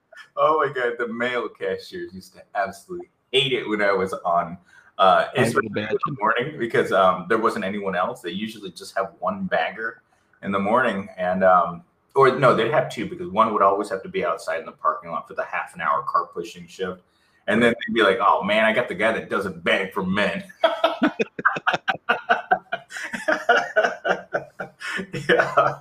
yeah, it was a great A. And he may own a pair of pink socks, but he's still not looking at me. Yeah, that's really what it comes down to. It's like, you know what, it's just not gonna happen. Like this morning, the girl that at the gym, she's like, I thought you were like 29 or 30 years old. I'm like, no. No, I'm definitely not that old. But I remember the guys at work would always tease me for coming into work and looking polished, and then they'd be like, well, why do you look like that? It's like, yeah, because you want to comb your hair, clean your clothes, maybe put on a little deodorant every once in a while. When you come in and you look like a slob, everyone else notices. And that's the thing that I never understood about minimum wage work, is that people just want to show up just looking rough. Yeah, I mean, you once you begin to hate your job so much, you just stop caring about your own appearance. And I mean, I have like 5 shirts and 5 pairs of pants that are exactly the same. Yeah. And I've watched them so much that they've gone from black to, like, I don't know, purple or something. They're not black anymore, because you bleach and wash them every day. And I'm like, I could have gone today, like what you brought up when you first started the podcast with me. You went and spent $40 on some weed. You could have spent that $40 on a pair of new, black pants, and new black shirt, and you'd look a little more polished at work. But it's like putting lipstick on a pig. There's no hot milfy 45-year-old mom in her minivan with her 6 kids who's like, oh, I noticed that the self-checkout guy's got a pair of new new pair of pants on today. He's looking good. They're not look. They swiped left on me. Okay, you know what? Yeah, I'm gonna stop you right there. If you just put on just the uniform and nothing underneath, no one would even notice. Right. All the employees in the store, if that's all they wore was just the uniform and absolutely nothing, maybe they gave you a plastic bag, one of the company plastic bags to put over your crotch. But if that's how the employees are walking around, no one would even bat an eye, because no one notices anything having to do with the employees. You're just, they're just there. Right. That's why I don't worry too much. I'm like, no one's paying attention or noticing me, so I don't care. It's a really odd thing to do, because when you work in an office your whole life, it's always about buying new clothes, because people notice in an office when you come. Oh, yeah. And you wore that same shirt twice this week? Yeah, I've actually had that happen to me, where they're like, oh, you just wore that on Monday and it's Wednesday. You're like, why don't you have new clothes? And it was a constant. You constantly had to be like, there were professors while I was at university that never wore the same outfit twice to teach a class. They could be able to afford that. I hope so, because you wouldn't believe. And this actually happens to minimum wage workers that move up into positions. I'm saying moving up as in a lateral move to positions that require them to look more professional, but the wages stay the same for them. Right. Well, I mean, if you become a manager at Kroger, you go from, you get an extra $1 an hour, but then you're supposed to wear like slacks and a dress shirt, or if you're a woman, like whatever casual wear that women wear to the office. They expect you to wear stuff like that, but you get the extra $1 an hour to cover all that. Yeah, it's you wouldn't believe the percentage of your income that just goes to looking professional, from haircuts to grooming. Just overall, just to look professional is very expensive. Especially when you're on the low end of the pay scale, like most minimum wage workers are. I mean, Absolutely. all of those things, and that's why some of them give up. Like, they, if I went and got my haircut every 2 weeks, that's $20 every 2 weeks. Well, that's $40 a month, and we are not even, including like new shoes and new pants and new shirts and all these other things. It takes 10 or 20% of your income to look professional or look nice at work. Well, then they're just going to buy Cocoa Pebbles and sit at home. Yeah, because when it comes down to it, at least for me, in my experience, and I'm not talking about your store, but I'm talking about in my experience, is that you see sometimes the employees literally wear their same work clothes till they're falling apart on their bodies. Yeah, it happens. There's a few at least in my store that they're not even trying. Like, stuff's falling apart on them, and they're just like, yeah, I don't care. It's work clothes. I don't care. Yeah, I saw that a lot, and I thought that would have excluded management while I was working at the grocery store. But when I would ask management, why do you look like that? And they're like, I'm not spending money on this job. You're like, but you're the, you're what's considered responsible for this place. When the general manager isn't here, and they're like, that doesn't matter. The customers don't care. And obviously, if the general manager isn't telling me I need to dress nicer, I'm just going to wear whatever until it falls apart on me. And then I'm just going to replace it with the exact same thing. Well, like I said, in some cases, you're only making $1 extra than the people that you're in charge of. So, you don't really have any ability to even do so. Well, it's something that I think you mentioned yesterday, was that, or even today, that the pay increases that you have gotten in your position don't reflect inflation. No, I mean, I've worked there for 13 years, and we'll keep it real, and I'll violate the social norms and tell you exactly how much I've increased my pay. In 13 years, I started at $10 an hour, and then I'm now up to $14.85, I believe. So, you get $4.85 over 13 years. Do the math on that. That's it's not very much. No, it's not enough to justify the other expenses, because, and this is something that I talk about with some of your other fellow coworkers, is that they don't even take into consideration the other aspects. The fact that you have to find transportation to get there, whether it's your own vehicle or using public transportation, that's also consuming your income. And your time. I mean, it takes me, anywhere from half an hour to an hour and a half to get home, depending on what the buses are doing that day. And so you get an hour there, half an hour there, and then another hour on the ride home. So, there's 10 hours out of your day. Yeah, and they don't compensate you for that. It's no. Why would they? At the university, the guys would always laugh that they were on the clock the second they got into the parking lot, because they'd get into their work vehicle. So it's like, okay, since I'm in my work vehicle, I'm on the clock. And that's not something that we can do when you work in retail. The one of the most damning things that I experienced in my first foray into retail was the fact that the time clock was such a little beep, beep, beep. We didn't have that when I worked in an office. People would come in, late on a pretty regular basis, but it wasn't like they punished you for it. It was like, oh, you know what? I was just running a little late in traffic today, and that's why I'm 10 minutes or 15 minutes late. Yeah, if they weren't abusing it, it would be 5 or 10 minutes. Yeah, and you just say, it's like, oh, it's traffic. When you have a time clock, it is literally there counting like the 3 minutes or 4 minutes that they would give us, that we could be past the hour before we were flagged as being late, and that counted as a strike against us that would lead to termination. Right. And they, not only that, but like, we don't get paid. We get paid on the quarter hour. And so I can work till 5:07 and not get paid. So I could clock in 5 minutes early. They love to let you do that. And you could leave 7 minutes late and you won't get paid for any of that. Yeah. Oh, I remember that. It's like, oh, why don't you just clock in early? You're like, why? So you can get 7 free minutes of labor at the beginning and 7 at the end? You're like, wait a minute. How does that benefit me? It doesn't. It doesn't in any way, but they do push it on you. Like I remember management was very keen on. It's like, oh, you're already here, just clock in. You're like, wait a minute, but that clock starts at 7 minutes, and you want me to clock in exactly the second that I can't get paid, not a minute before though. No.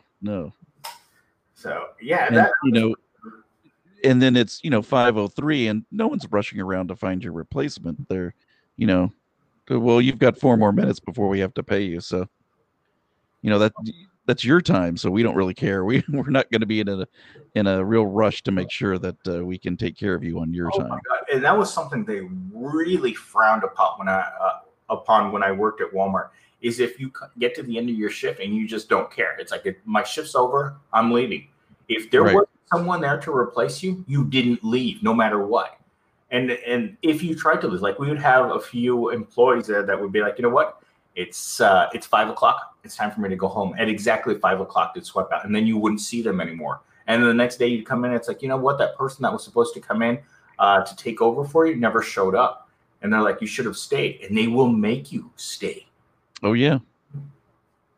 I mean, how many times have you come in for a 4 or 6 hour shift and they're like, hey, can you be a team player and stay an extra 4 hours because so and so isn't coming in today, or they don't feel well. They always make up some excuse for when they need you. But if they're slow, or if they're running again on a skeleton crew like they've been running for the last 6 months, they push you out the second they don't need you because they don't want too many people there. Right. It's always it's never like, oh, we noticed you only had 25 hours this week. Don't you want more because we're looking out for you? It's never. No. It's always about, well, we don't need the hours this week, so goodbye. But what if every day they ask me to stay late, or every day? Oh yeah, that was a problem for me for a while. Is that every day, and towards the last 2 months that I worked at the Kroger's, I was already in school. So because I left in November and I went back to school, of course, in August, and I had homework to do. So I'm like, you know what? I'm only working these 4 hours because I got to go home and do my homework. And they're like, well, so and so decided not to show up today. Can you stay? And if you don't stay, they will punish you the next time that you need hours. They're like, remember that time you didn't stay? Well, guess what? We're not offering you anything. They're very vindictive. Oh, yeah. Just want another way to make sure that they have control over these workers that don't have any control in their life. Well, that, and they know that their workforce, especially if you're an older worker like us that has the responsibility of rent and utilities and real bills, they know that we're the most vulnerable people in the workplace, even though we're making the exact same money as the person that they deem as not being reliable at all. Right. So I felt like that's the only reason I managed to stay that long, is that, well, he's not the best worker. He's not real happy working here. He's rude to the customers. He's rude to the other employees. He's rude to management, but we know we got him by the short hairs. Exactly. So we can squeeze that a little while and keep him around if we need to. Because today I walked in to your place of employment, and I was talking to Nadia, and she's like, "Oh yeah, the job fair, rounded us up, a few more." So Jay is now going to become a cashier. Ooh. Yeah, because they got 2 or 3 more courtesy clerks in the front because of the hiring fair. And when your hiring fair only brings in 4 or 5 new people, was it really that successful? I don't think it was. Yeah, it didn't seem like they hired very many. They're supposedly trying to hire 10,000 new people, company wide, but who knows how many they even came close to. Which brings up the point about labor unions and how bad ours is, because here was the time to actually strike, because they can't fill. They can't even fill the 10,000 jobs they need that are open. If we go on strike, they would have had to have actually paid a little bit of a raise this year, I think. Yeah, because just in this last month, I was just reading this morning that they needed 8 million. They had 8 million people who didn't have jobs in May, and that number went up by another million people because in the last 4 months, I believe both Amazon and Walmart both said that they were going to look for hundreds of thousands of new employees. But when you walk into these establishments and you look around, it's like, where are all these people? They're all part-time and they're all minimum wage and they're transient. That's the hardest part, is that they're very transient communities. Because out of the 4 or 5 people that they hired at your store today, some of them aren't going to be there next week. Oh yeah, at least one. Yeah. And that was a lot of it, is that when they hired new people at the Walmart that I worked at, they'd come in and you keep hiring and hiring because at Walmart, it's all online, right? Just like with most corporations. And they would make resumes. It was almost on a daily basis. Back then, right? You'd have people who would walk in and say, hey, are they hiring? And the manager would be like, just put in an application. And what they did is they just pulled down applications. As employees left, they just pulled down the applications in the system and then just keep hiring from the application. So they always had like a stockpile of applications just ready to go. Yes. Yeah. So it wasn't like those signs that they have outside on the doors. Like they've had one outside of your business or your place of employment for years. And so they just take applications. And it's funny because when I got hired at Walmart, I came in and the general manager of the store is like, oh, you just showed up. Someone just quit. So yeah, I got a job. It's not like filling a real job. In a real job, you're actually going to go through a selection process. You're going to go through interviews. You're going to go through HR. When you take a job at the bottom, it's like, oh, you want to come onto the crew? Here, we'll just put the chain on your ankle here, and you can be part of our chain gang. Right. Well, somebody was telling me about what the process was for getting a job at Amazon, because they work at Amazon in the warehouse as well as here at the Kroger. And she was just like, yeah, you just fill out the application online and then you show up and then you get the job. That's all you've got to do, because that's how desperate they are for workers. Yep. And guess what? If you don't meet your metrics within a few days, you're gone. Oh, they're ruthless at Amazon. They're far more ruthless than even Kroger is, in terms of, they're going where surveillance capitalism is headed to, with all the things that they do to monitor how many steps you take, how long you're in the restroom, all that sort of stuff. It's just going to get much worse. Remember my video that I made last week about how Jeff Bezos wants you working different muscle groups? Right. Have you felt that way? Have you ever come into your place of employment like, today I'm doing legs at work? As an industrial athlete, that term just kills me. We've got our industrial athletes lifting 20,000 pounds of materials at work. On top of that, we have them working 13 miles a day. And on top of that, we want them having 7+ meals a day to keep up their energy. They literally, it's like veal. You just shove the feeding tube into your warehouse workers. Like, well, we need to keep you fueled up so you can continue this ridiculous pace of work. And the bottom race to, or the race to the bottom here, when it comes to what they let employees do now, in terms of, you're just doing the things that can't be automated yet, and so you're doing the worst grunt work possible. And it's just shocking to me that these people still don't get that. When you talk about things like walking 13 miles, that sounds like somebody who lived in like 30,000 years ago in you had to walk 13 miles to chase the ostriches until they finally collapsed, and then you went and murdered them and brought them home. Well, and you would carry them on your backs all the way back, and it would be like, well, what are we like? We live in the 21st century and we're still doing all this kind of stuff, and it's getting worse. They've literally turned the evolution of man back a few centuries. They dialed it back. It's like, now you're going to walk this much. You're going to lift this much. You're going to need this much nutrition. because we don't want you dying on the warehouse floor and having the other employees having to walk around your corpse. And then ignore it. Of course. It's like, you got to keep working or else we'll get in trouble if we look too long at our dead coworker that now has flies in his eyes. Right. You've got to explain the extra 7 steps that you had to take to go around the corpse. Well, remember that week, Bob, it was the corpse that was in the way. That's why I kept taking those 7 extra steps on there. And you know what the excuse would be from the executive that comes down and looks Step at over it. Just step over the body. Just roll Don't walk around it.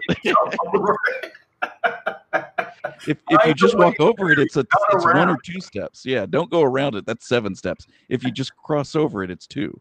And don't Jump try to over talk to him because that's going to hurt your metrics too. It's like if he is hurting his own metrics by dying on the warehouse floor, he's going to get fired. He may be dead, but we haven't fired him yet. He's still warm. Turned off his little orange button or his orange light. It's off. He's been relieved of duties. But he's not fired yet.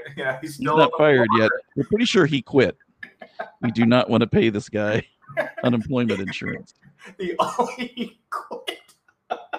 That's how these corporations really see us. It's like, this one quit.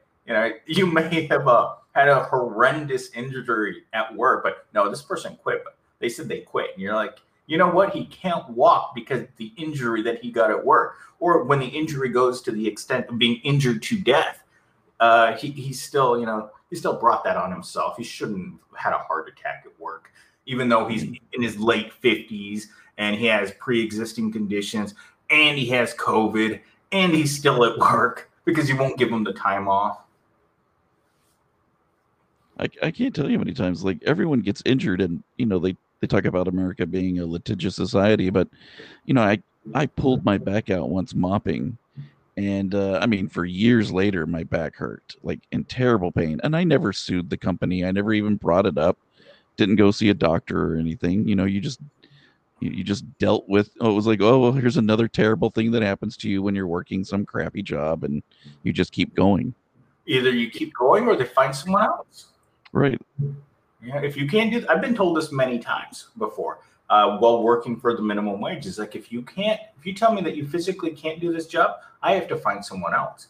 And if you're thinking about collecting unemployment, if you leave that way where the job still needs you and you can't do it, we're just going to say to them, it's like, well, he quit because he didn't want to work. Yeah, he didn't want to live up to the standards we had. Yeah, and the standards are just too high.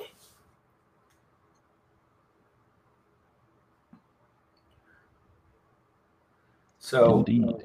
Yeah, it really comes down to what they expect for the industrial athlete to do and what they can actually do for so long. It conflicts with human life. Like when you talk to some of those people that were anti-union at Amazon, you can tell just by the way that they're talking about the corporation that they've had too much corporate Kool-Aid. Right. Well, they love to just indoctrinate you as much as they can. The Amazon and Walmart are the worst at just filling your head. And the problem is too many people who are in our position, or the low wage workers, or the people who are just above the low wage workers. They see all of that as a problem. They see, all of you people who don't have any skills are asking for more money, but I barely make more money than you. So, I can't really support that because then you're making as much money as me. Yeah, exactly. So you better just stay down there and just keep your mouth shut. So I'll just do the corporate work for them. All that corporate stuff that they tell you about, no unions and all that kind of stuff, I'll just spit it out to you. I'll post that stuff on Facebook. And I don't think they realize that, a rising boat of the lumpen proletariat getting a few dollars gives everybody a raise. Well, they have to make it appealing enough in order to keep the proletariat interested. Because if at some point, and this is actually happening in real time right now, as the proletariat seems to be turning their nose up at it, and they just cannot deal with that fact They want things to go. They want us to forget what we understood happened during the pandemic. They want us to completely erase the fact that we were getting livable wages while we weren't working, and that they could afford it. And now they want us to go back to the way that the system was and accept the fact that that system could not be changed. Like, there was no way of physically ever altering the model of labor. That it just wasn't conceivable. Right. I wonder do you think that the people, that the real people, like the lumpen proletariat that you're talking about, do you think that they really sense that they're changing? In other words, that they want to change? In all honesty, or do you think that they're just like, do you think, because most people are just like the conservatives are going to say these are a bunch of whiners? Yeah, I've heard that many times. Actually, use that word. These are the whiners. That, you know, they think about going back to their jobs, and they think about, well, you know, this job hurt me so much that I have post-traumatic stress syndrome from thinking about going back and working in a job where I know I'm going to get hurt physically harmed by all of the pitfalls of working in that place. Because as they mentioned, you're talking about slippery floors, you're talking about angry customers, you're talking about the other employees. You don't realize how dangerous the other employees around you are until they show up with weapons at your workplace and they start taking out people. That aggression takes time to build up, but it's built right into the workplace. Which leads me to, I think we're going to start wrapping this up, but I want to know, and I've been curious about this for a long time, are there topics that I bring up in your workplace that you feel uncomfortable talking about? I'm sure there are. Nothing is like coming off right to mind as we speak, but because I've noticed that you tense up. Probably. I mean, if you bring up like BLM and things like that, people are going to have issues. We get a lot of customers who are going to be like, you know, there are going to be some that are going to be pro BLM and that sort of thing, and then there'll be the customers that are, you know, so against it. So some of those kind of things might get. Okay, I just wanted to make sure that there was, because anytime I mentioned joining your brother's team, it seems, I can tell that it causes you to tense up. Oh, so, you mean my brother's team? Yeah. Are you talking about my pro white power brother? That's the one. Yeah. Anytime that I sort of bring it up, and I always bring it up like incognito, right? Because I actually want to see the reaction that you get, because I can tell that you look around and you want to make sure that there's not a certain demographic around before you say anything. I've seen you do that several times where you're like, wait a minute, you know, he's talking about this. I better make sure there's no one with any pigment in their skin around before I answer this question. Or change the You're able to, yeah, you have a darker skin color, so you're able to say some things that me listening to some of the things that you say means that somehow I'm in trouble. Look at that white guy listening to what that brown guy's saying. He's not saying good things, maybe. Hey, you represent Whitey, and the Whitey's keeping me down, man. And or when you do that, that's hilarious. We'll be like, Whitey's keeping me down, and I'll look around and like the white people will be looking at me like, aren't you going to say something? And I'm like, aren't you going to put that person of color in their place, Whitey? I mean, like, well, first of all, we do put them down, but I'm just not part of that white gang that gets to put anybody down. Like I've always said, I'm bad at being white. I'm so bad that I got kicked down to being a lower class minimum wage slave with the rest of you guys. Yeah, but the way that I see it, the only thing that I see when I look at you is your whiteness. So when I think of the man Whitey keeping me down, I look at you and I see you as being the man keeping me down. Right. So when if I wear a white dress shirt, I can't. Everybody walks up to me and says, "You're a manager," and I'm like, "I'm not a manager," and they're like, "Yes, you are," and I'm like, "No, I'm not." And you think, is it because I'm wearing the white shirt? Yes. I'm like, okay, it's just a white shirt, bro. I'm not the manager. Bro, I like that part, bro. The last time that I used the word bro at a Kroger store, I was like, bro, we're stepping outside. we get quite a few of those customers too, where you have to take them outside. But well, I just noticed that there were certain topics that cause you to tense up, and every time I call you Whitey or the man at work, you instantly look around and see if there's other white people that got your back. The white people that we have here, I can't tell you how, like, they're all right wing crazy Republicans who hate I can't tell you how many guys come up to be like, I can't watch basketball or football anymore, David. Oh, I'm sorry, Romeo's T. Like people don't know who I am by now, and they'll be like, and I'll be like, why? I'm like, and they're like, oh, because they put a knee on the ground for 2 seconds before the game starts, and I'm like, okay, all right, I don't know what I'm supposed to do with that information, but thanks for that. You're just supposed to be just as offended as they are. Oh, I'm so offended by the fact that some guy was like, please stop shooting black people. What am I opposed to on this? Remember what Donald Trump said about the NBA when they put their knee down? It's like, what did he call them? A bunch of beep, beep, beep, things that get me demonetized on YouTube. Right. He literally put people of color in their place by saying that. That's, that's where we're going. A lot of these white people, I think, are just... they're waiting for the race wars to start. So I think they already started in some ways, but I mean, like they want shooting in the streets 24/7. Do you know how many mass shootings we've had in the last 24 hours? I was shocked. I love it. Like it's Chicago, it's Orlando, it's what was it, Austin this morning? I'm like, if you want to know where people are angry, that's the mass shootings, and yet every single time.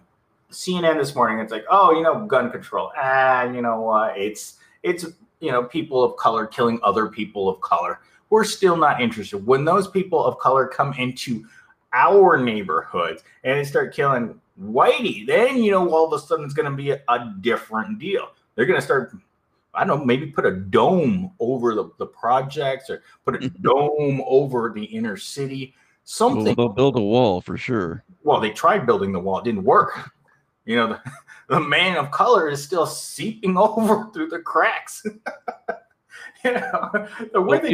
Eventually these Republicans are going to learn that they're going to have to use all this migrant workers because Americans aren't going to go back to work. And I think they're going to try, right now they're going to try the stick and see if that works too. Because they're really desperate. I felt exactly that. That's exactly the image I had in my head when it's like, you know what? We're just going to cut off these slackers, these no good nicks, these people that want to take advantage of the working class of people. We're going to pull the stick out, and the first 25 people to pull the stick out are going to be the GOP governors. And we're just going to do it because you know who we're targeting. You know exactly who we're targeting. We're not targeting you, whitey. We're targeting all of those people with color in their skin. All of those people, get back to work because we're taking away your insurance money. And that's always the way it's been. I mean, how many times have you heard the GOP use the what was it, the welfare mom or, welfare queen? Yeah, the welfare queen. Yeah, that's who they brand us all as. Oh, the welfare queens want more money for free for doing nothing. And then you look at what they actually get inside of those so-called welfare programs. Like here in Arizona, I mean, and we've talked about this on many occasions, for the past 16 years, a welfare queen got $214 a week. I don't know how that welfare queen is not a welfare hobo.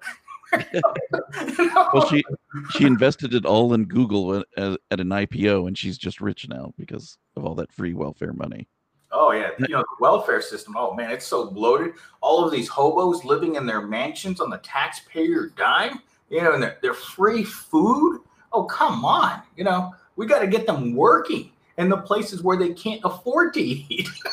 I wonder, because you've got two tracks right now. You've got the track where they're kind of slowly raising wages to, what they think is living wage, $15. And then they have this whole Republican-led, cut the strings. Let's get rid of all the benefits. Let's get rid of everything. And I wonder which track they're going to take. And I wonder in a few months when everything's up, what track that takes. I mean, do you see in the next couple of months, like the possibility of real revolution or the real change, or do you just see, No. American, they just let the migrants come in and they cut everything off and then Now, listen to this. Okay, so this is what happened. We all ran out of the enhanced unemployment benefits in July of last year. So about a year ago, they said no to the enhanced unemployment benefits. right. Boom, 10 million people fall into the worst poverty.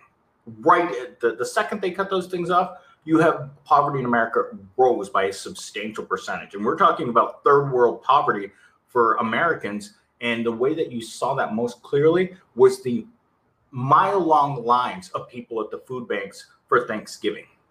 So Right. they knew very well that they were putting all of these people out. They had to put in the CDC blocking evictions, and then things went back to normal for us in December when they brought back something. Remember when Trump was hospitalized with COVID?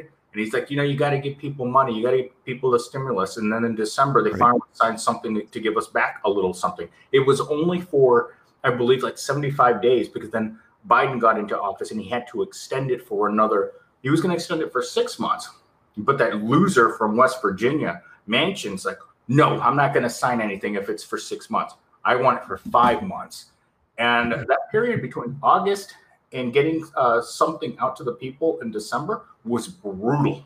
I assure you. By the time I got to October, there was no more money for the rent, because I had managed to save up a lot of what I got in uninsurance benefits. But by the time I got to October, all of the money that I had saved was gone. But a lot of the poor people were spending it, like I mentioned yesterday to you, is they were Right. blowing it. They didn't see the end being as close as it was. I knew that these GOP people were going to do this because they had been pitching to us for the last 6 months prior that everything was going back to normal. It's like everything that you hear in all of the news media right now. Joe Scarborough said it on MSNBC. Jake Tapper said it on CNN. All of these political commentators are pushing that propaganda onto the American public that everything's okay. Well, at the same time, they are on purpose. The general media is right now. They're hiding the fourth wave in India, in Japan, in Argentina, in Africa. Because they want us to all go back to work. They want to gaslight us into believing that we're going back to normality. We know that the COVID version of the Nepal version, which they're calling the mixture of the Indian variant and the UK variant, is here in the US, and already the numbers have gone up. But again, the media coverage is minimal. I have to dig for it on Yahoo News, and it just comes up as one little news article here and there. But again, they're pushing that narrative that everyone has to go back to work, everything's normal. And if you look at one of the top excuses for why people aren't returning to the workplace, is because they know that they can still get sick at work. I mean, we talked about this week as well at your workplace, of course, that the people that have some of the highest deaths in the country were the people that were cooking our food in the restaurants. The cooks and the line cooks, those people that couldn't get out of the way. Right. They had rates that were higher than nurses and doctors, which was shocking when I first read that. Yeah, and but it makes sense because they're trapped in that little room. There'll be 5-6 people cooking, and you've got no ventilation, and the worst part is they can't leave. Right. When you lock those people into those positions, there's no OSHA saying, you know what, you need to open a window here, you need to socially distance. There was no social distancing. The reason we got wrecked at the call center where I was at the beginning of the pandemic, because we were all squeezed in there shoulder to shoulder. There was no way that if one person came in with COVID that he wasn't going to infect the whole line. And then, of course, they would come back, someone would come back healthy and would come back in, and a different strain would come back through the area again. And this one's going to be pretty bad from everything that I've read, when the Indian one gets here, because Pfizer and Moderna, neither one of them really protect against that fourth variety. Well, that, and they've already announced, and we talked about it this week as well, is that the Chinese virus, the Chinese vaccine, is pretty much a placebo, and so is the Sputnik 5 version of the Russian one as well. Right, yeah. That didn't shock me that neither one of those countries managed to get it correct. No, because they weren't interested in that. They just wanted propaganda. Mm-hmm. And what do? They hide their numbers. Every one of these countries that's hiding their numbers, you're like, you don't hide your numbers unless something really, really bad happens and you don't want to scare the public. It's the same thing that Donald Trump, you remember when he was talking to that guy? It's like, this is really, really bad. But how much of that information was hidden from us? Yeah, I mean, they've got him talking to people saying and realizing, oh, it's bad. And then he would come out the next day and say, everything's fine. Get back to work. Get back to work. Inject yourself with some bleach. You'll be fine. And that was the most comical thing. It's the GOP has become the party of we're not for science. I mean, what's her name? Taylor Greene has come out and said just in the last couple of days, I don't believe in evolution. I was like, that's a shocker, right? The Earth is also flat, and I mean, how do you become such an ignorant party and think that you can maintain control when the vast majority of your people, a lot of people, just like yourself, everyone has some college at this point in life. There are very few people that think that they're just going to take on the world without going to college. Even if they don't finish a degree, they're still going to go. And these are educated people. They're not, a bunch of people that you tell them that, Jesus is coming. I mean, Jesus is always coming for some reason. For the last 2,000 years. Yeah. Well, she's so dumb that she thinks that Italy has spy satellites. I mean, Italy has a space program. I mean, I think about that all the time when I think of the Chinese rover up on Mars right now. It's like, really? But the United Arab Emirates launched some kind of probe to Mars. That blew me out of the water. I was like, is it that easy now? Everybody can do it? Well, they are a wealthy country, so they are. If you look at their cities, I mean, I feel like those parts, like Saudi Arabia and the Emirates, the United Emirates, they have so much money that they're like what would you call it? Just the people that show off the money, like pimps, that have like the gold rings and the necklaces, like Mr. T, right? They just go around with a lot of bling on, but there isn't a whole lot of substance. They have these cars. To that country, yeah.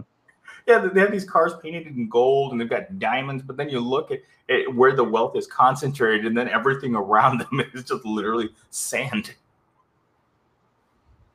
That's funny. I mean, yeah, what other kind of country would have the audacity to put vending machines with gold bars in them?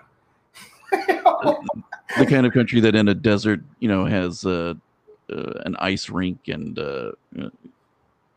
they had all sorts of. They built islands in the desert filled with water. I mean, yeah, that's just someone that's trying to impress other people with their wealth. You don't actually have actual societal wealth. That's the place where America really takes it from the rest of the world is we have societal wealth.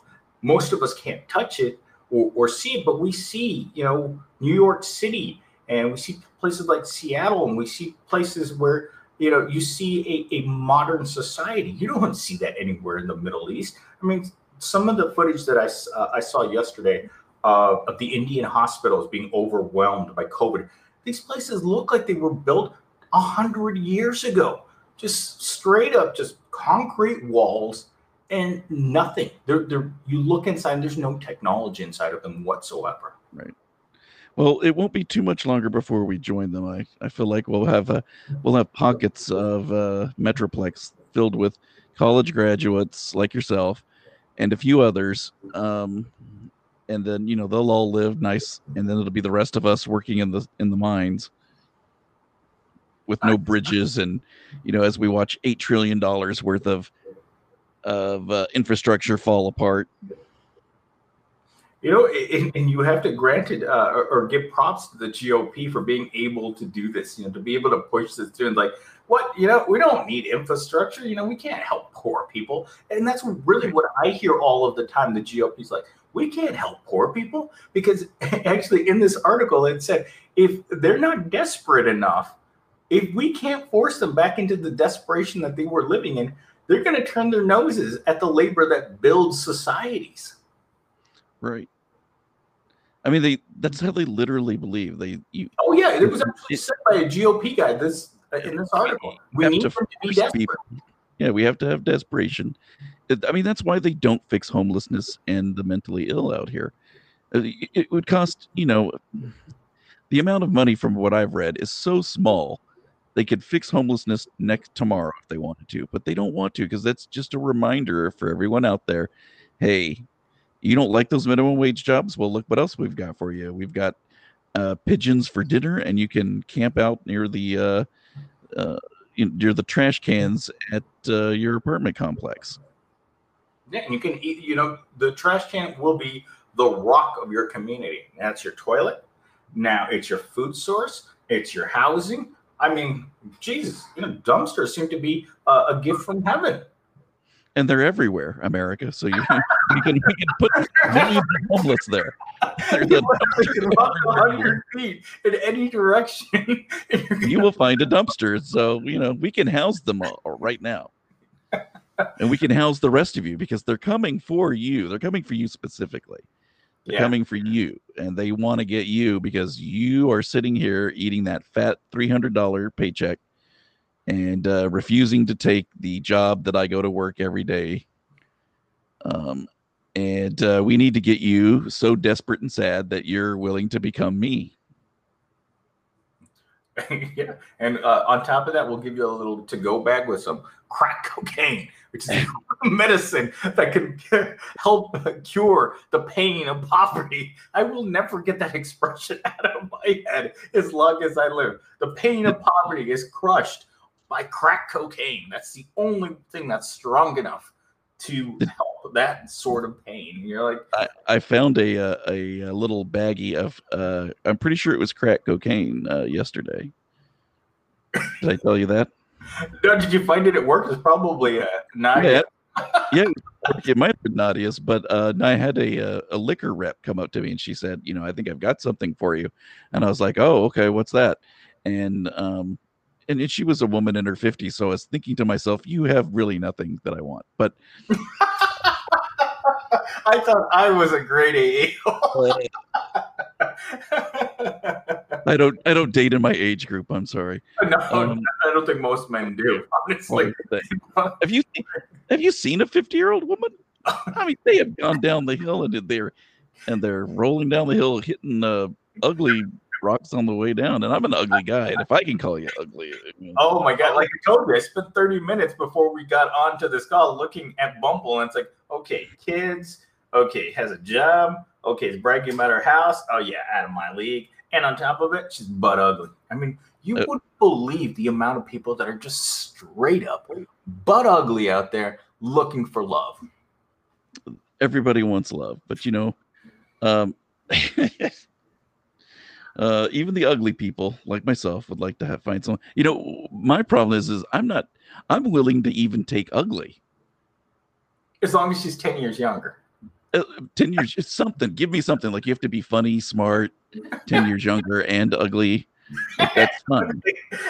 Ugly is always part of the package. When you get on those dating sites and you look at whatever you're looking at, Tinder or Bumble, whatever. Yeah. As a man, you will not go anywhere on these dating sites unless you are in the top, 20% of men. If you don't come across as 6'1" and rich and all that other stuff, they're not interested on the dating apps. But you can still fool a woman if you meet her in public, because you can confuse her by your clever epigrammatical conversation, and she'll be like, wait, your mating dance isn't working. Like, you're trying to wow the ladies with your wealth and with your lifestyle and with not gonna work. Yeah, you're gonna need to up your game somehow. You're gonna have to get some gold chains, maybe get some grills, get something, to flash them with, to hypnotize them with, so they can just move around the back and just get in there. Well, these women need to understand that, now that men don't graduate from high school or college or get masters and PhDs at the same rate as women do, And now that all these manufacturing jobs have disappeared, the only thing left are service jobs. If the men even go to work, it's going to be at a service job where they don't make any money. So you're going to have to date down. You're going to have to date down. You can't date up anymore. They would rather die than date down. Oh God, yeah, they can't date down. You know, their friends will see them dating down. And do you Right. really, it's like something you said yesterday. It's like, you really want to bring around the loser boyfriend to your 6 kids? I mean, they're going to look at him and be like, you know, you did a lot better when you had standards. Yeah, these women always have to have standards. I don't know. You've got, if you don't have a boyfriend, the reason is, there's only one reason. Your standards are too high. Well, I mean, I looked at Rachel yesterday when she passed me, and she looked at me. She turned her nose up at me, and I'm like, Oh look yeah. at you. Go look in the mirror. If anyone looks at you, you should be happy. There is a woman. I mean, there are days when she comes and it's like I'm not even pulling my pants up. I don't even care. You're just like, what's going on? Yeah, she could do way better than you, and that's why she's not even gonna give you the cursory like up and down look. You don't even qualify It's just for like that. nose in the air and then just moving past you, like. And she, you know, actually, she makes eye contact with, and then puts her nose up, and then walks right past me. You're like, Oh, you wow. get eye contact. So that's pretty good. Oh yeah, just to show me the disdain she has. It's just like, oh man, yeah. you're looking at me. I don't think she carries that much disdain for me. Like there's no, I mean, she'll ignore me, but she doesn't. You know, there's no active disdain at least. Oh, I feel it like a like a fresh batch. No, I've witnessed it. I've seen it. I'm like, she really doesn't like you, does she?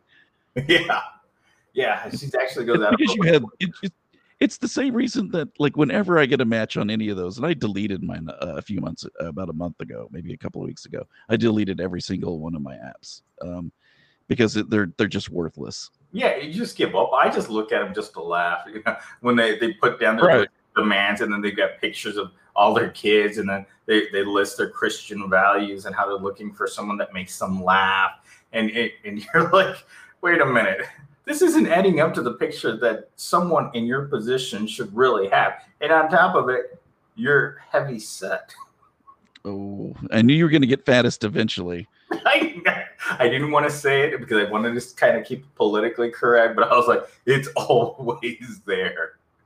Well, if there are any listeners on my podcast that used to read my blog, and that's why they're listening now, yeah, they've already heard me say or read me saying something about that comment plenty of times, I'm sure.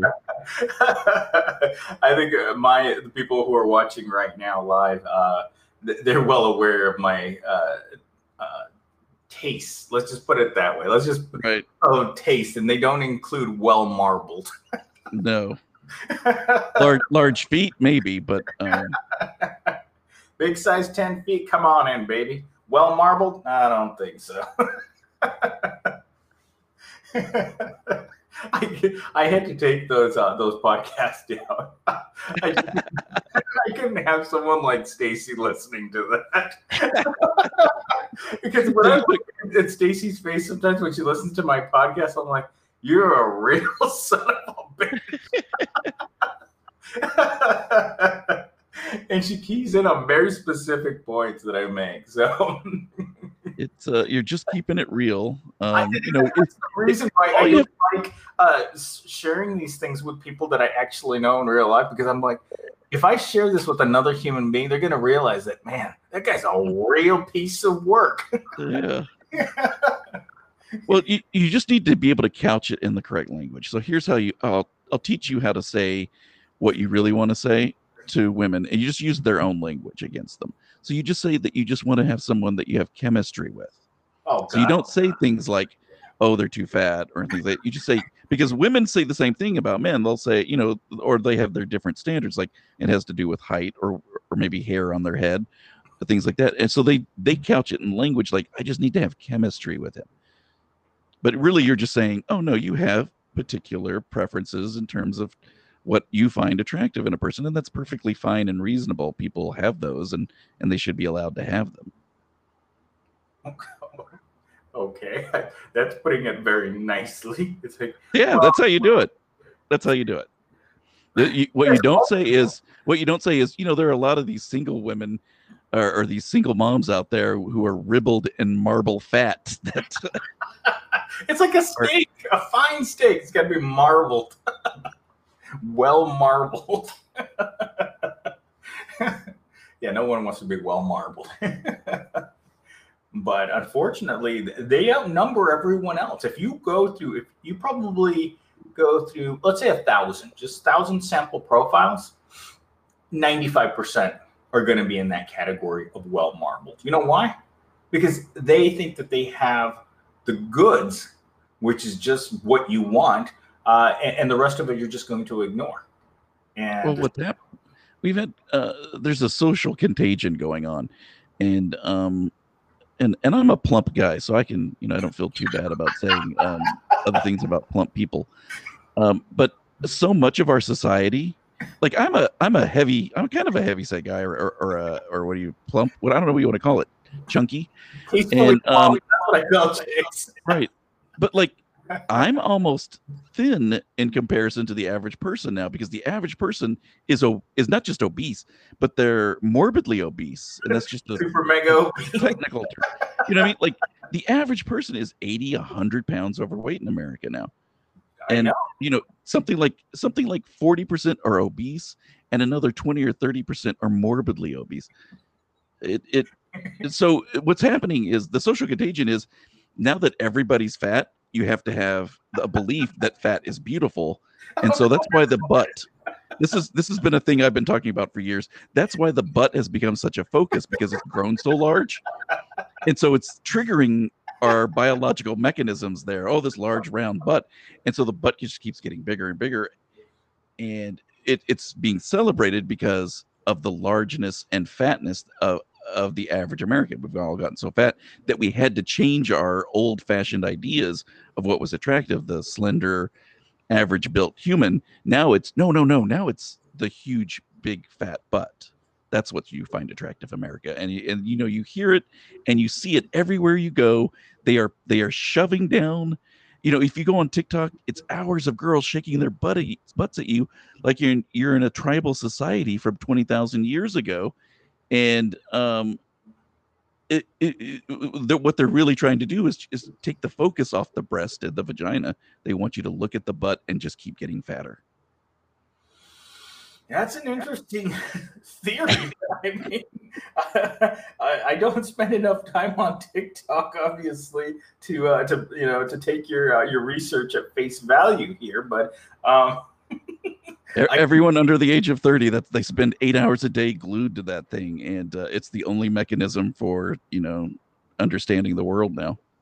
I mean, at this point, what you're telling me is that I need to put big butts and COVID vaccines on the same page, and this way I can get 99% of the population vaccinated. Right. Okay, so it's all about product placement. And if you're telling me that big booties move minds towards the goal of our government and our society, I mean, there's no other way. I'm going to have a giant ass now administering vaccines at a vaccination center. If all the nurses had fat asses, if you could give away like butt replacement or butt enhancements, like surgical butt enhancements, if we could do those, I think you could get 100% of the people who haven't been vaccinated. Okay, so now you need to have on-site body augmentation. Body augmentation stuff, yeah. And so you get the augmentation first, and then you tell them you're going to get the vaccine. Well, there'd always be that scam, of course, but that's why you pluck them while you've got them, Oh yeah, so you put them under for the augmentation, and then right, and that's when you poke them with the stick, right? It's actually literally a 10-foot pole with the vaccine on the end. And your butt doesn't get bigger from the surgery. It's just the side effects of the Johnson & Johnson. It says right on the vaccine, your ass may hurt for several hours. May make your butt big. Well, I think that system would still be better than offering people in West Virginia free guns, free drugs, and free vacations. That's how you really know your population. They want guns, they want four-wheel drive trucks, and they want vacations to Las Vegas. And Sea-Doos and 4x4s. This is a country that's supposed to lead the world in science and in democracy and in all of these things. And these people in this state want guns for vaccines. Come on, America. I thought you were better than this. Yeah, I mean, I think we used to be, but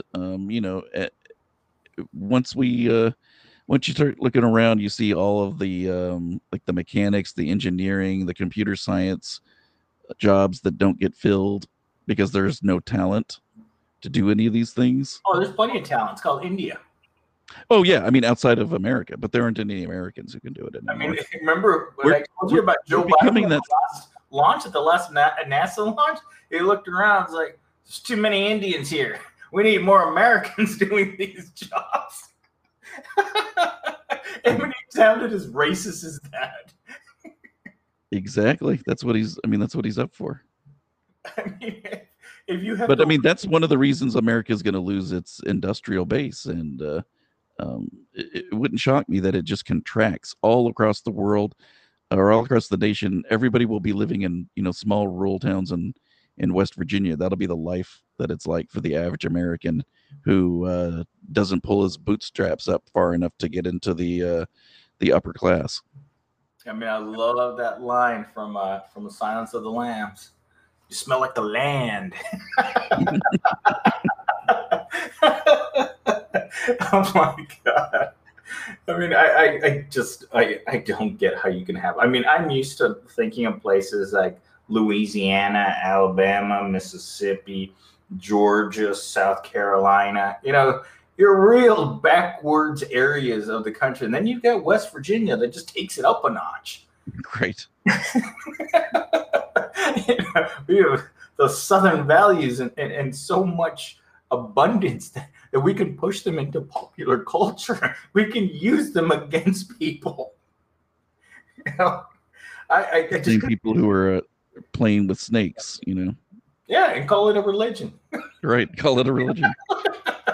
I'm going to handle snakes and call it a religion. As long as it doesn't bite me, that's my religion. Yeah, as long as God keeps protecting me. Like this morning, I was telling the girl that works at the gym, it's like, you know what? A lot of us poor people, we don't get to have the poverty of driving an Audi. And she's like, well, some people just have good luck. No, go look in the bathroom at that face of yours and then look at mine. I think that you may have won the lottery when it comes to being overall attractive. You're not going to get to experience this. And I always put my finger around my face in a circle. It's like this means a life of hardship. This over here, your face, a privilege. I can see privilege. You're complaining about driving an Audi to work, at a job that pays $140 a week. That's real privilege. That's the kind of privilege I thought I was going to get, but I didn't get it. So I'm telling you, you need to go back to wherever the man lives and put down your Whitey card and say, you know what? Really? Mine's broken. Mine's not working. You're waiting for the privilege. Did I get a new Whitey card? Mine seems to be stuck at minimum wage and service jobs. And he looks at you, it's like, it's in the mail. Don't worry. It'll be there. Just keep, how many times I've gone to the mailbox to look for stuff. It's like, they keep telling you it's in the mail. You're like, okay, you know what? I'm just going to go home and sit in my little hut, my little mud hut. I'm going to pee in this Kroger water bottle here. And I'm just going to keep waiting. It's got to show up sometime, I still got a solid 20 years left in me, in the workforce. So yeah, and I look at it the exact opposite way. It's like, you know what? I got dealt a bad hand because of, the coloration of my skin and overall education and the lack of prosperity and the fact that I don't have any rich friends to help me out with the job. And that's really what it comes down to is, and we've talked about this, and I actually saw an article about this, is that when you grow up in people with people of means, they're always going to lend a helping hand to a person that they see needs help like them. Think of the relationship between Donald Trump and his dad and Donald Trump. Donald Trump doesn't get that infusion of millions of dollars. He's working right next to you. Right. That's well, I think maybe it's about time we start to wrap this puppy up. We're looking at 2.5 hours. I'm watching the clock as we're talking. I just can't believe we burned through this much material, since we usually only end up talking for 15 minutes. 15 minutes. Yeah, 15 minutes 3 or 4 times. Yeah, I actually have looked at the GoPro sometimes, and I get home and it's like, oh my God, I just burned through a 2-hour battery. Because I only, like today, I went and I talked to Nadia for about 3 minutes, and I was out. That was it. They had a new person working register 1, the express, and then they had a courtesy clerk working the other side of the self-checkout. You know what she was doing when I walked in? No. She was sitting on one of the registers. So yeah. Sounds about right. She literally was in the back one, the one closest to the liquor aisle, the back left-hand corner. And she's just sitting there on it, just bored as could be, looking like, what did I do to end up here? I don't know what we did, but we must have done something to end up there. I know that at least this way we didn't have any of the stink eye from Robert giving you the look that you've overextended your stay. You didn't buy enough to be able to talk to my employee this long. Oh yeah, I get that look. He's the guy with like the mohawk thing going on. Yeah. That guy comes by and I can just tell him, he's like, you know what? Okay. My employee needs to be doing something more productive than talking to you about joining his gang of men that enjoy wearing hoods. So. All right, so we're going to cut it off there. Everyone that's watching right now, I don't know if this is going to become a regular thing, because this man does work a lot of hours, and he very rarely has 2 days off. I mean, this is like, a solar eclipse and hell opening up at the same time. That is true. Every once in a while we get a solar eclipse, and you can usually predict those things, but luckily science doesn't work anymore, because science is liars. Yeah, of course, it's full of liars. Yeah, of course, there's no. There's a great scene from I can't remember the TV show, but it's on Fox, and the guy goes, "Science lies sometimes." Sometimes. Yeah. Sometimes they get it right. Like flipping. Sometimes they get it right, but hey, sometimes science lies. Sometimes, but not all the time. That's what the scientists do. They flip a coin, and if it lands heads, okay, you know what? That's right. If it doesn't, then it was God's work. Right. I mean, in the 70s, it was we're gonna have a new ice age. Now it's global warming. These guys can't make up their mind. Yeah, and Dr. Fauci's a liar. Right. The emails actually prove that Dr. Fauci said that the masks don't work. And what else do they say now? He also said, and that he knew about it, the military creating the virus in China because they funded it. Of course. It had to be funded by us. It's just like... It was funded by the U.S. as well. Yeah. They're just testing to see how many... it was a test that was a dry run that got out. And now we're all getting to pay for that. Yeah, exactly. It was like that experiment, I think CIA in the 60s. Right. With the LSD and all that. Yeah, that's the one.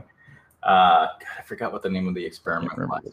Yeah, but they basically just pushed the drugs out there, and they're like, you know what? We're going to take volunteers, but we're also going to spread it around in society to see what happens to people who are taking this this very powerful psychotic drug. And stuff happened. People got hurt. But, it was all in good fun. just like today's virus, which, they didn't realize might actually push the working class to get some class consciousness. Oh my God, you imagine it's like, we're going to put this out to try to kind of get rid of certain people. It's like, oh, crap, the poor people don't want to work anymore. Yeah, because there's so many people in the elite that actually like their jobs. They have fun, interesting, or Oh my stimulating jobs. They don't realize how unstimulating the job is, and that nobody wants to really do it at all. Oh my God. I saw an article like this about 10 days ago. This woman's like, I had to quit my job that I loved doing this job. And I had to quit because I had to come home and take care of my kids because school wasn't in session. And man, I love my job so much. I hope I can go back. And I'm like, stop gushing over your job. You know what I did for a living before? I don't ever want to go back there ever again. If I could go to every place I've ever worked at for my entire life and accidentally play with matches, I would. They were that awful.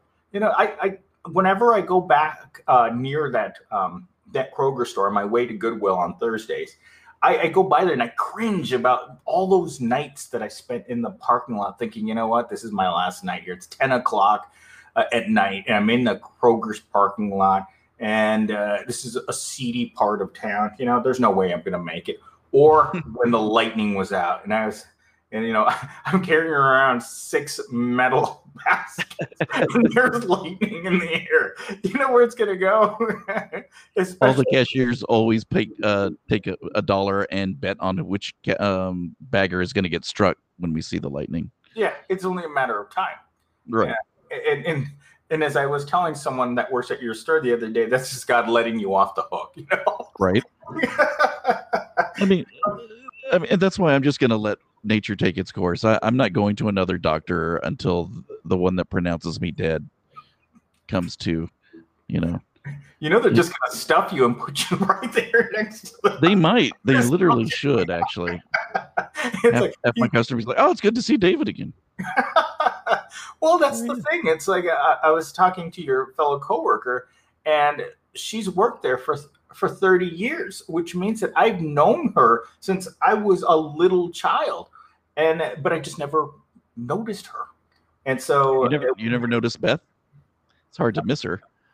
We're not going to mention this person's name, but yeah, she's been there 30 years. Which means, and this is my family grocery store. This is where we went to shop after church on Sundays.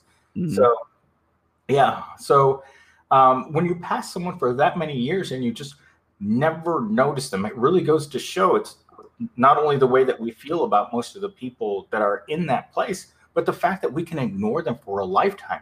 And that's exactly what's happened with all of these millions of people out there. Is we just flat out ignored them, and now all of a sudden we need them to do the things that they don't want to do anymore. Right.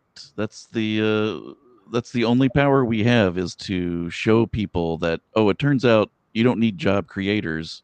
You need the actual laborer. Yeah. The laborer. It turns out without the laborer, you don't tend to make a lot of money. Yeah. The job creator is like having a shop with no wares in it. It's like, okay, right. I've got the doors open, but that pesky, annoying, disgusting, stinky thing called labor, damn it, we can't get it back in the store. We can't even go around with a cattle prod to get it back in there.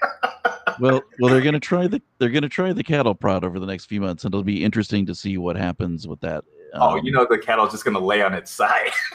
The cat's just going to lay on its side, and you're just going to keep prodding it with that cattle prod, and eventually the cattle just die, I guess. I don't know. I'm hoping it just rolls, its eyes roll back into its head, and it's just like, I'm gonna go meet my maker now, because at least they're in the supposed heaven that I've been, studying my whole life in religion. I'm going to a better place. Right.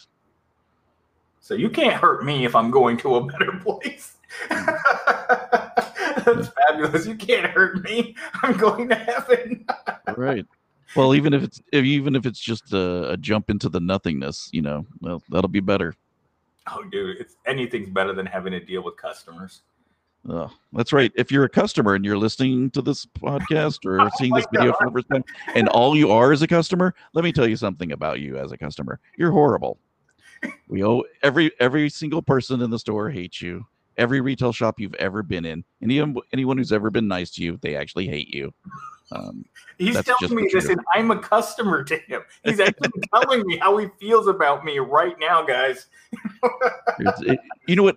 Because you get interrupted by a customer like literally like every 25 seconds. So it's like your alarm going off every 30 seconds, and it's just some annoying thing like, "Where's the bathroom?" I don't know. Look at the sign that says bathroom. Have you thought about that? They interrupt you for the same thing. You literally told them. You walked up to them and said, "You don't have any money in your account. That's why you can't pay for your food." My card won't go through. Yeah, because you have no money in the card. They're like, well, can I use? I love the thing where like they have the card and they're like, it's not going through. Yeah, you have no money, and they're like, well, can I try it on the other machine? Well, what is that machine magical? That machine doesn't have your money either. Your bank does, and it said no. That's not what they say. I just don't get that. Yeah, and they just keep swiping it over and over and Yeah, over. they'll just. I've spent 8 years of my life in real time watching people swipe and then go, and then swipe again, and then swipe again, and then they look at their phone. And it's like, oh, I have $1.96 in my account. I guess I can't buy all of this stuff. I literally spent half an hour loading up my cart when I knew for a fact that I had less than $1 in my bank account. And now I'm going to take it out on the person that's responsible for these self-checkout. I cannot tell you how many times that happens where they're like, well, I've only got $25 in my account, and they'll have 2 baskets worth of stuff. And you're like, did you not do the basic math here that you aren't going to be able to afford all that? That's why they don't deserve $15 an hour. So I guess we'll just go back to $7 an hour. Obviously, if you can't count, you don't need $15 an hour because you can't tell the difference between the federal minimum wage and the minimum wage that you want. If you don't know that $15 is less than $7.25 an hour, then what's the point of raising your wages? Exactly. None of them are going to be able to figure it out anyway. I'm telling you, it's science. Damn lying science. Yeah, damn that science. It keeps me from getting the things I want when I have no money in my bank account. All right, T, I'm out. All right, buddy. Take it easy. All right, bye.